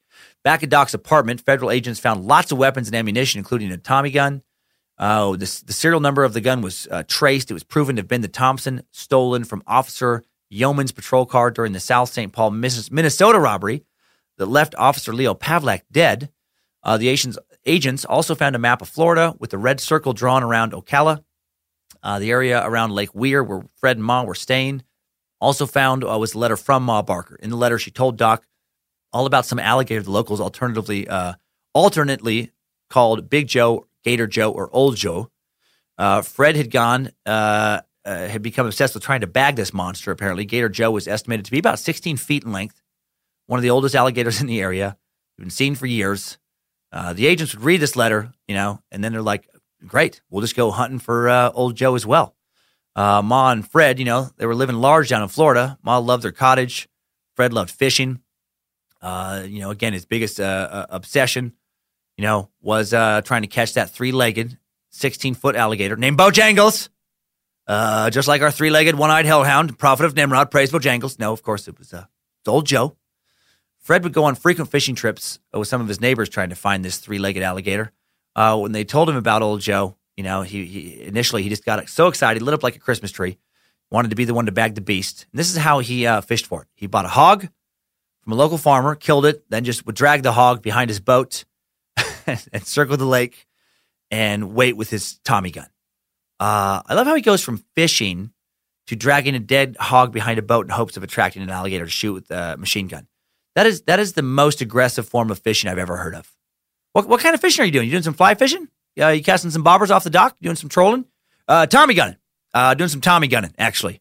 Not familiar with that technique. What kind of bait do you use when you're Tommy gunning? Night crawlers? Grasshoppers? Spinners? No, I use a hog. Use a big old hog. I just drag it around in circles and wait to shoot the alligator. Wait to light it up with a machine gun. That's insane. January 16th, 1935, 5:30 a.m., 14 federal agents surround this cottage in Florida, thinking the people in the house intended to come out and surrender. Connolly stated for Fred to come out first, but Fred's not going to come out. The Barkers, man, they're not going to go out quietly. Not when they got some guns in the house.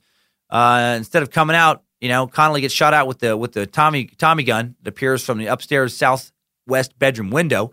Fred first fires about 50 rounds at Connolly, takes cover behind a tree. Agent White returns fire. Fred then rushes downstairs, fires from the front door with the rifle. White, armed with a .351 Winchester semi-automatic rifle, returns fire. Connolly fires into the house with a .30-06 Springfield rifle. Machine gun fire rains back down from the window, sporadically from different windows throughout upstairs. And the battle raged for a little over 3 hours. with Fred firing sporadically as if to conserve ammunition.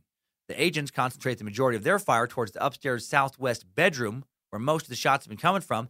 Finally, about 11:30, the firing ceases. After a considerable amount of time elapses, Connolly asks the cottage's caretaker, a gentleman named Willie Woodbury, to attempt to gain entry and see what the situation was inside. He'd been hired by Ma and stayed in a small outbuilding on the property. He didn't like the idea. Yeah, I bet not. But he joked that if they gave him $20, he'd go check on him. Poor bastard. They give him $20, and he does.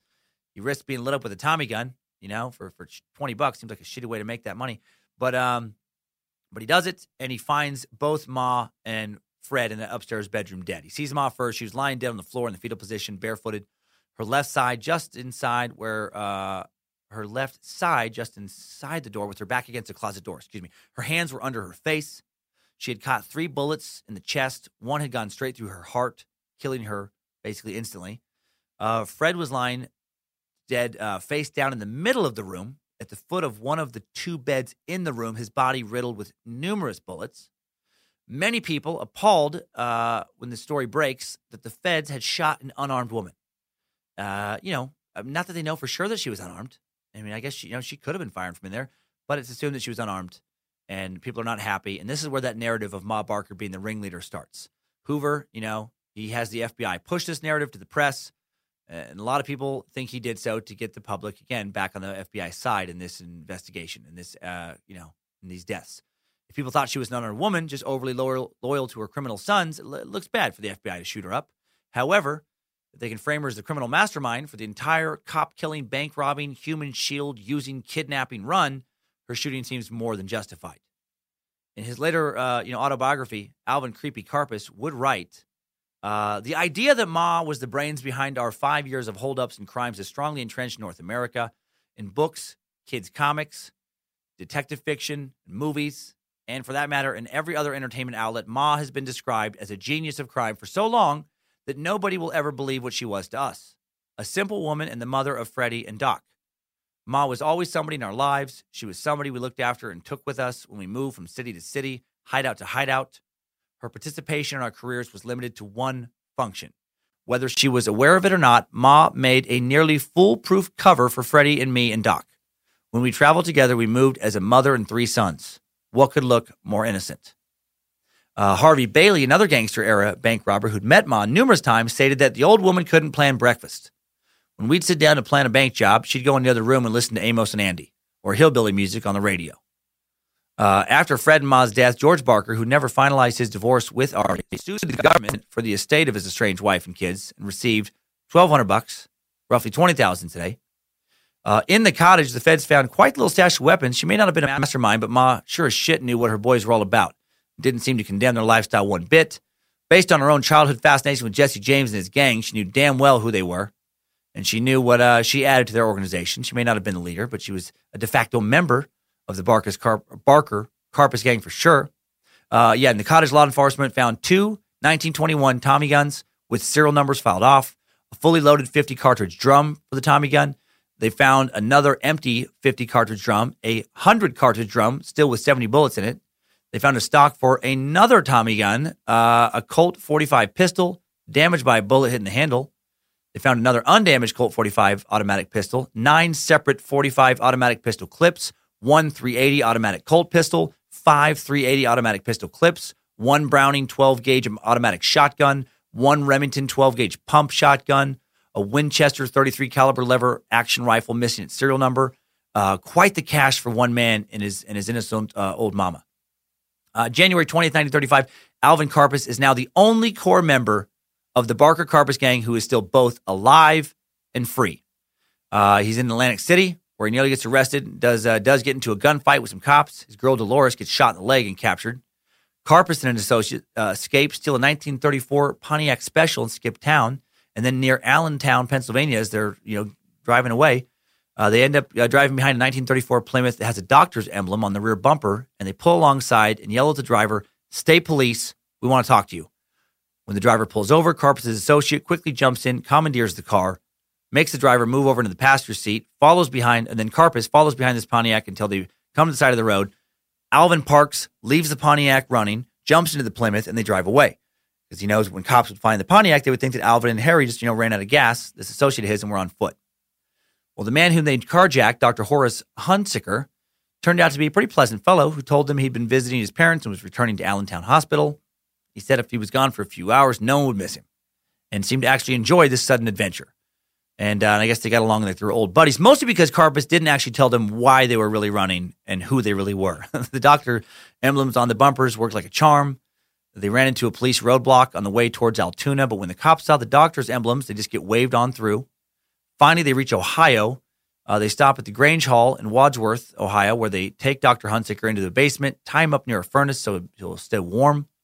By this time, he realized who they were and was afraid they were going to kill him, but they told him not to worry, stuck a $50 bill in his breast pocket so he had the money to return home when somebody freed him. November 7th, 1935, Karpis is back at it. He's assembled a new gang and robs a mail truck for $72,000 in cash, $53,000 in bonds, the equivalent of over $2 million in today's dollars. Man, just right back at it. September 1935, Karpis commits what will be his last robbery. He and his new gang rob a mail train, expecting to get $180,000, but they had the day wrong, and they ended up only getting $34,000 in cash, a little over $12,000 in bonds. And unbeknownst to him, the feds are now closing in on him. May 1st, 1936, a team of federal agents surrounds the apartment that Alvin Karpis is staying in New Orleans. They bring him out, subdue him. One of the men shouts, "We've got him, Chief. It's all clear." From the corner of his eye, Alvin then sees two men approach who had been waiting in the wings out of sight, even though the narrative at the time would be that they actively, arrested him. He recognized them as being FBI Director J. Edgar Hoover and Associate Director Clyde Tolson. Both had traveled to New Orleans to be there for the arrest of public enemy number one. J. Edgar Hoover, gotta suck that dude someday. He was the director, check this out. He was the director of the FBI, and I don't have these numbers wrong, from 1924 to 1972. And he didn't step down in 1972. He finally died at the age of 77.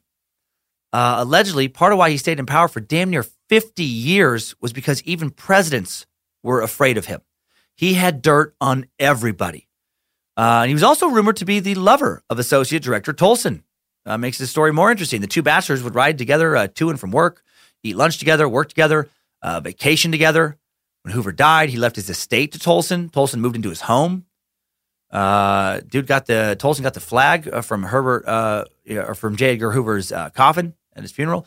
And then, J. Edgar Hoover also lived his entire life in Washington, D.C. What an interesting bio. Anyway, as for Karpis, he'd spend the next 26 years in prison. From August 1936 to April 1962, he'd be incarcerated in the newly constructed Alcatraz, a place I toured once when visiting San Francisco. He joined the other remaining living member of the Barker Karpis gang, Arthur Doc Baker, who's already in prison there, right, serving a life sentence for the kidnapping of Edward Bremer. He served the longest sentence out of any Alcatraz prisoner yet. And as I said before, he met a young man, Charles Manson, in Alcatraz, who was briefly in prison there for the Manson family murders. Teaches him how to play guitar. And then in 1939, Doc Barker tries to escape from Alcatraz. Of course he did, man. The Barker boys, they just couldn't just stay there. They just couldn't write out, life sentence. Of course they couldn't. January 13th, 1939, Barker and fellow inmates Dale Stamphill, Henry Young, Rufus McCain, all attempt to escape the Rock. Henry Young would later say of Barker, "He was one of America's most dangerous men. I knew, however, that he was determined and ruthless, and that once he started on anything, nothing could stop him but death. I couldn't think of anyone else I'd rather have with me on a break from Alcatraz." And this is pretty intense, man. The four dudes, they've been placed in the segregation unit for being troublesome prisoners. Parker and his associates in the segregation unit would saw through 4 sets of prison bars, concealing the daily damage they did for prison inspections with some makeshift putty they came up with. When they finally broke out, they climb over some high walls. Under the cover of foggy night, they make it down to the beach at the edge of the island. They split up into 2 pairs. Barker and Stamphill try to swim out together towards San Francisco, but were pushed back by the tide. How much would that suck? You actually make it out undetected from your cell in Alcatraz, America's most secure prison, a new prison. You saw your way out of your cell, and then you can't swim to the San Francisco shore, even though you can see it's right there. I've been on Alcatraz. I've been on the island taking pictures of downtown San Francisco from the island, and it does feel like you could totally make it. But as they said on the tour I was on, the water's deceptively cold. It's like usually like the 50s degree wise, and you risk hypothermia swimming out there, and the current is deceptively strong. It can be done. It has been done, but only by very experienced, very proficient swimmers with the proper gear. Doc Barker, he may have been tough as dirt, but he wasn't Michael Phelps in a wetsuit. So then they tried to quickly build a raft from bits of wood laying around the beach, tie the wood together with strips of cloth from their shirts, hoping they could make a little makeshift thing to float on before anyone spots them. But then they do get spotted by a guard in a watchtower when the fog briefly clears. The guard orders them to throw their hands up in the air. Doc, of course, does not. So they open fire on him, and he gets shot in the head. And then he was, recaptured and then dies shortly afterwards from his wounds. And then the other guys are recaptured and sent to solitary confinement. So that's the end of his tale. So now we just got Karpis left. Everybody else is dead by 1969 when Karpis gets released on parole and gets deported to Canada. And he initially has trouble getting a Canadian passport because he didn't have any goddamn fingerprints. He had all surgically removed back in Reno. He settles finally in Montreal, publishes his memoirs in 1971, and publishes more memoirs in 1980 in Spain, where he had lived since 1973. And then he dies in Spain in 1981 at the age of 72, originally thought to be suicide. Originally thought to be some sleeping pill suicide, or possibly like that he was slip-dosed by somebody killing him. Later ruled to be natural causes. Crazy that he caused all that mayhem, became the FBI's public enemy number one, and then got to live out his golden years in Spain as a successful author of sorts. And with the last member of the Barker Karpis gang dead, I guess we're done with today's lengthy Time Suck timeline. Good job, soldier. You made it back. Barely.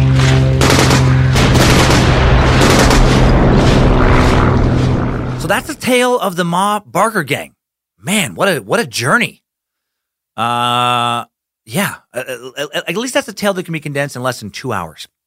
But there really actually isn't a lot more meat to it than that, because Ma didn't keep a diary, neither did her boys. Karpis was the only one to really give an inside account of what happened, and he wouldn't do that till many years later, and he'd write mostly about, his life and about, just details regarding individual crimes he committed with the Barker Karpis gang. But he didn't really dive into the relationship between Ma and the Barker boys. I did watch an interview he gave before he died after he was released from prison, long after the Barkers were dead. And he claimed that Ma was just a country bumpkin who liked listening to hillbilly programs on the radio, doing jigsaw puzzles. Called her a holy roller. Claimed she never even read the newspapers. Claimed she knew that they were all criminals, obviously, but didn't participate at all directly in any of the crimes or killings. And after being, released, after all the Barkers, they're long dead, I don't know why he would lie about that. I don't know who he'd have to protect. He does seem like a very candid person in the interview overall, just admitting to having no remorse over his crimes. Doesn't consider himself much of a tough guy, or that he was much of a tough guy. Did say, that others had attributed 14 killings to him over the course of the robberies, and he did not admit to that being a sure thing, or did not deny it. It seemed like he was just not admitting it fully because he didn't want to incriminate himself. So do I think Ma was the mastermind? No, I don't. No witness ever puts her again as being present during an actual robbery. She wasn't active in that way. And no criminal who ever encountered the gang ever referenced her as being part of any of the planning. Not once. Only Hoover and the feds pushed that narrative. I also don't think she was anything close to some sweet old lady.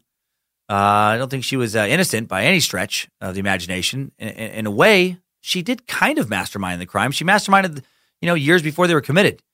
When she first glorified previous bank robbers to the point that her sons also glorified them and then enabled them greatly to get going in their criminal careers. She traveled with them. According to accounts, she went out and lived it up alongside them in Reno and other places with other known, criminals. She seemed very comfortable amongst the criminal element, and she seemed very happy to spend her share of the blood money. So actual mastermind, no. Good mom, innocent citizen, also no, in my book. And now that her tale has been told, it is time for some top 5 takeaways. Time Suck Top 5 Takeaways. Number 1, the FBI estimated that the Barker Karpis gang stole a total of $1.5 million, which is the equivalent of $28 million in 2018 dollars. That's a lot. A lot of money.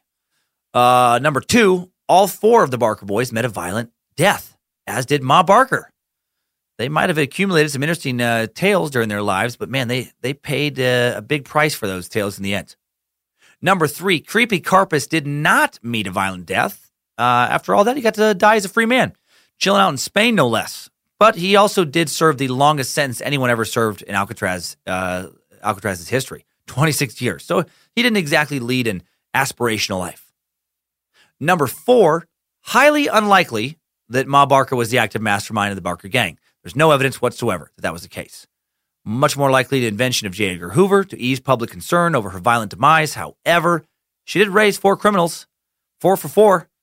One guy, he cleaned up his act, right before the end. But if he would have lived much longer, who knows if he would have started, committing more crimes himself again.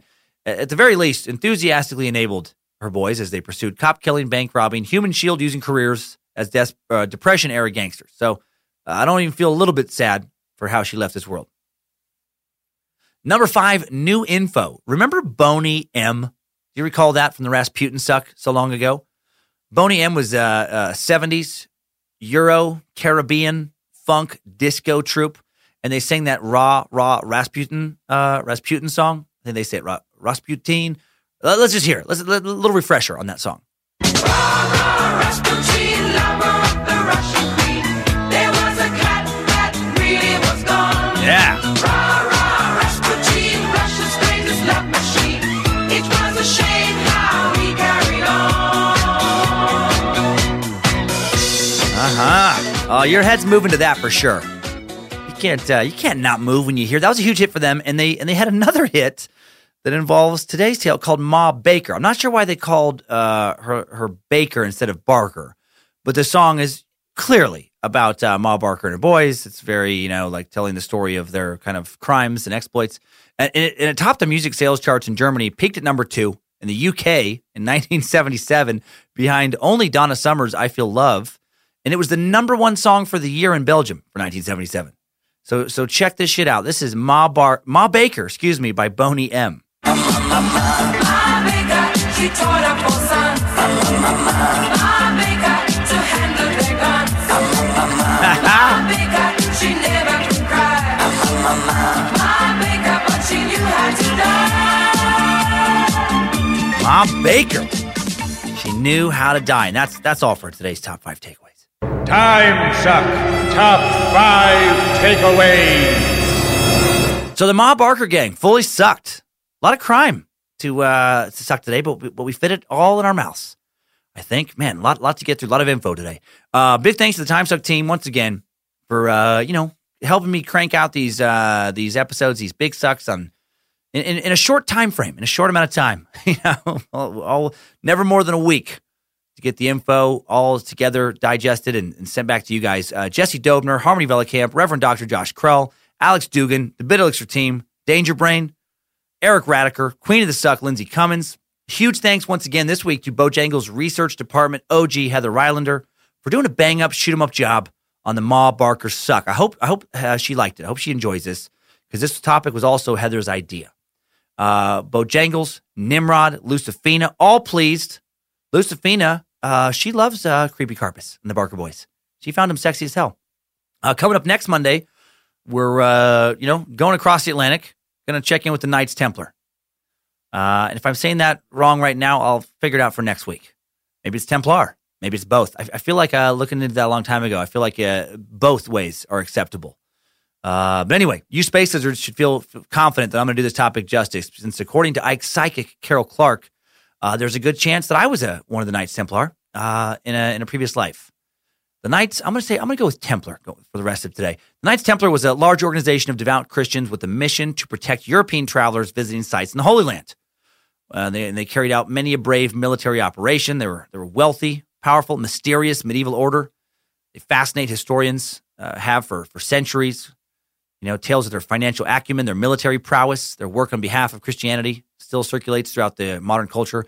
After Christian armies in 1099 captured Jerusalem from Muslim control during the Crusades, groups of pilgrims from across Western Europe started visiting the Holy Land, and the Knights Templar organization were created to protect them from being robbed and killed as they crossed through Muslim-controlled territories during their journey. Around 1118, a French knight created a military order along with 8 relatives and acquaintances, calling themselves the Poor Fellow Soldiers of Christ and the Temple of Solomon, and this morphed into the Knights Templar. The group developed a reputation as fierce fighters during the Crusades, driven by religious fervor and forbidden from retreating unless significantly outnumbered. They built numerous castles and fought and won battles against, a lot of times, much larger armies. And their fearless style of fighting became the model for other military orders. And they became incredibly wealthy and powerful at their height, operating outside of the jurisdiction of whatever nation they happened to be in. They were like a nation unto themselves.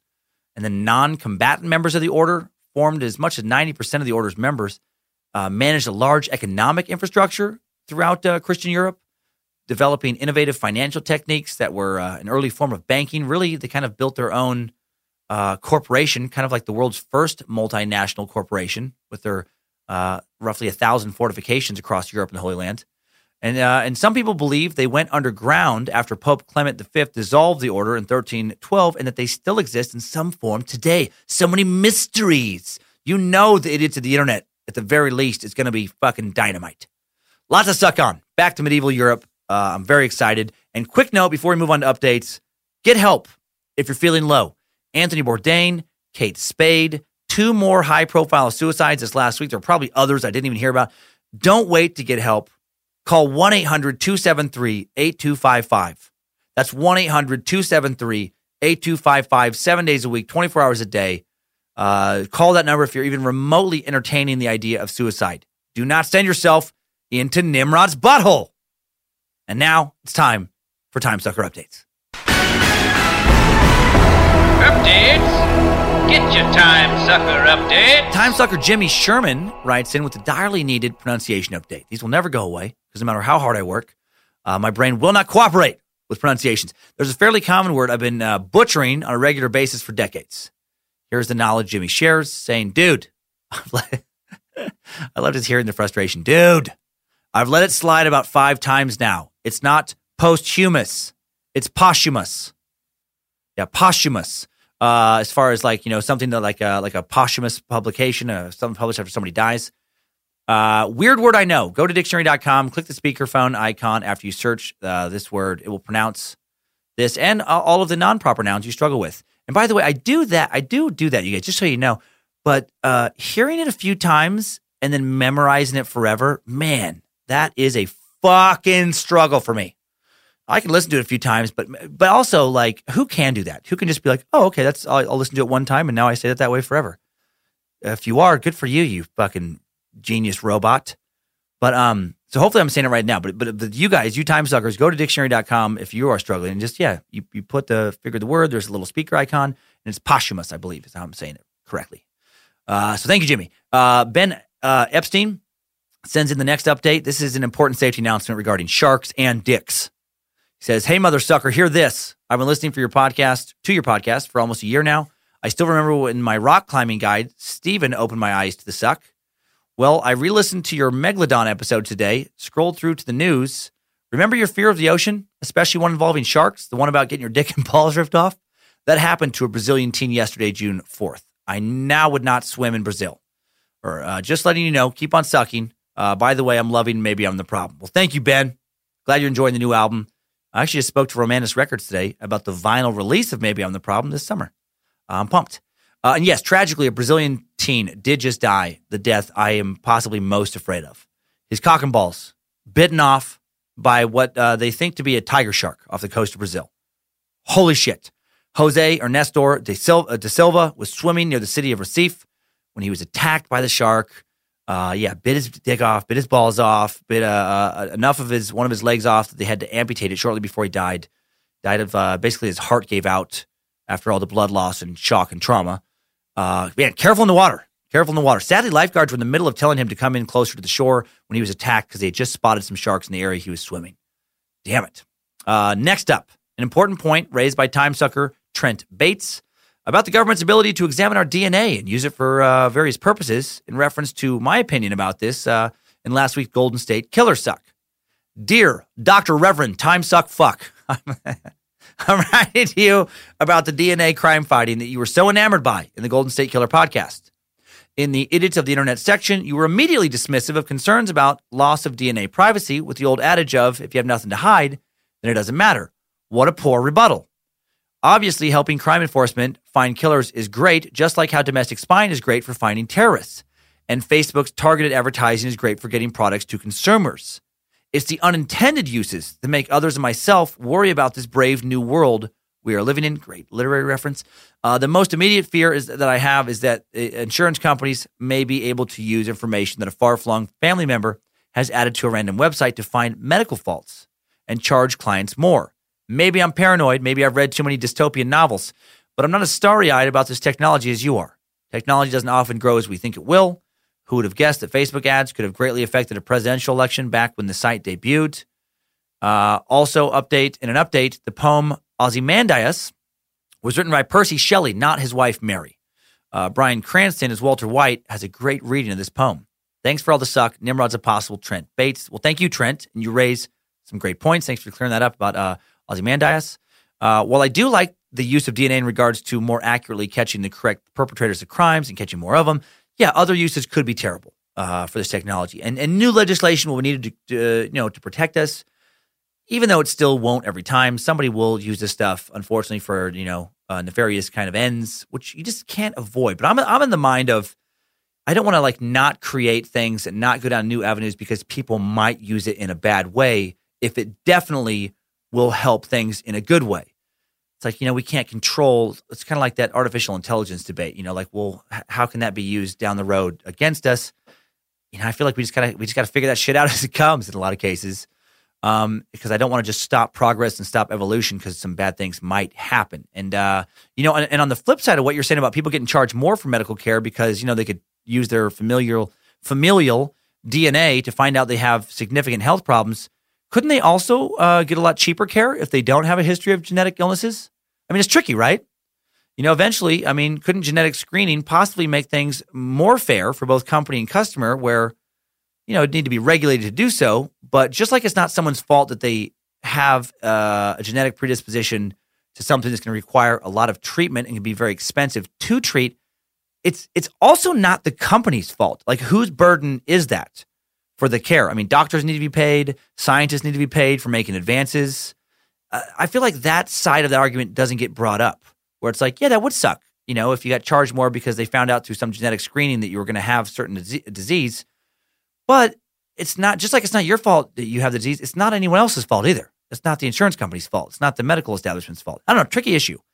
Not sure how to handle it fairly. That the insurance whole fucking world deserves its own suck, or several.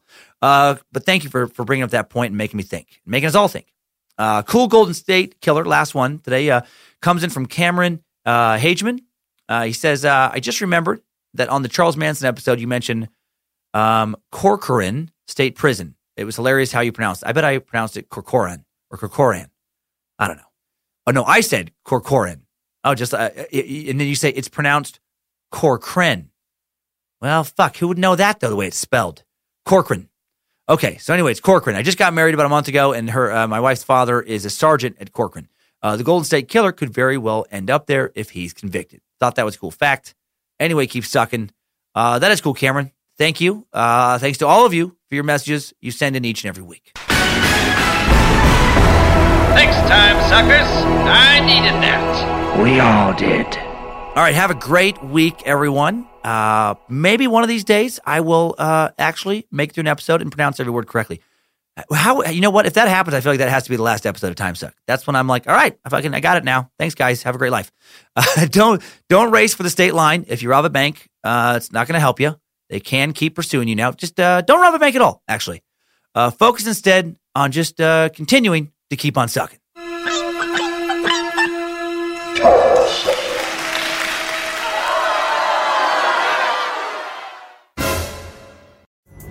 Pulling up to Mickey D's just for drinks? Oh yeah, that's me. Nothing extra, just perfection and a straw. Coming in hot for the coldest cups on the block. Because there are drinks. Then there are drinks from McDonald's.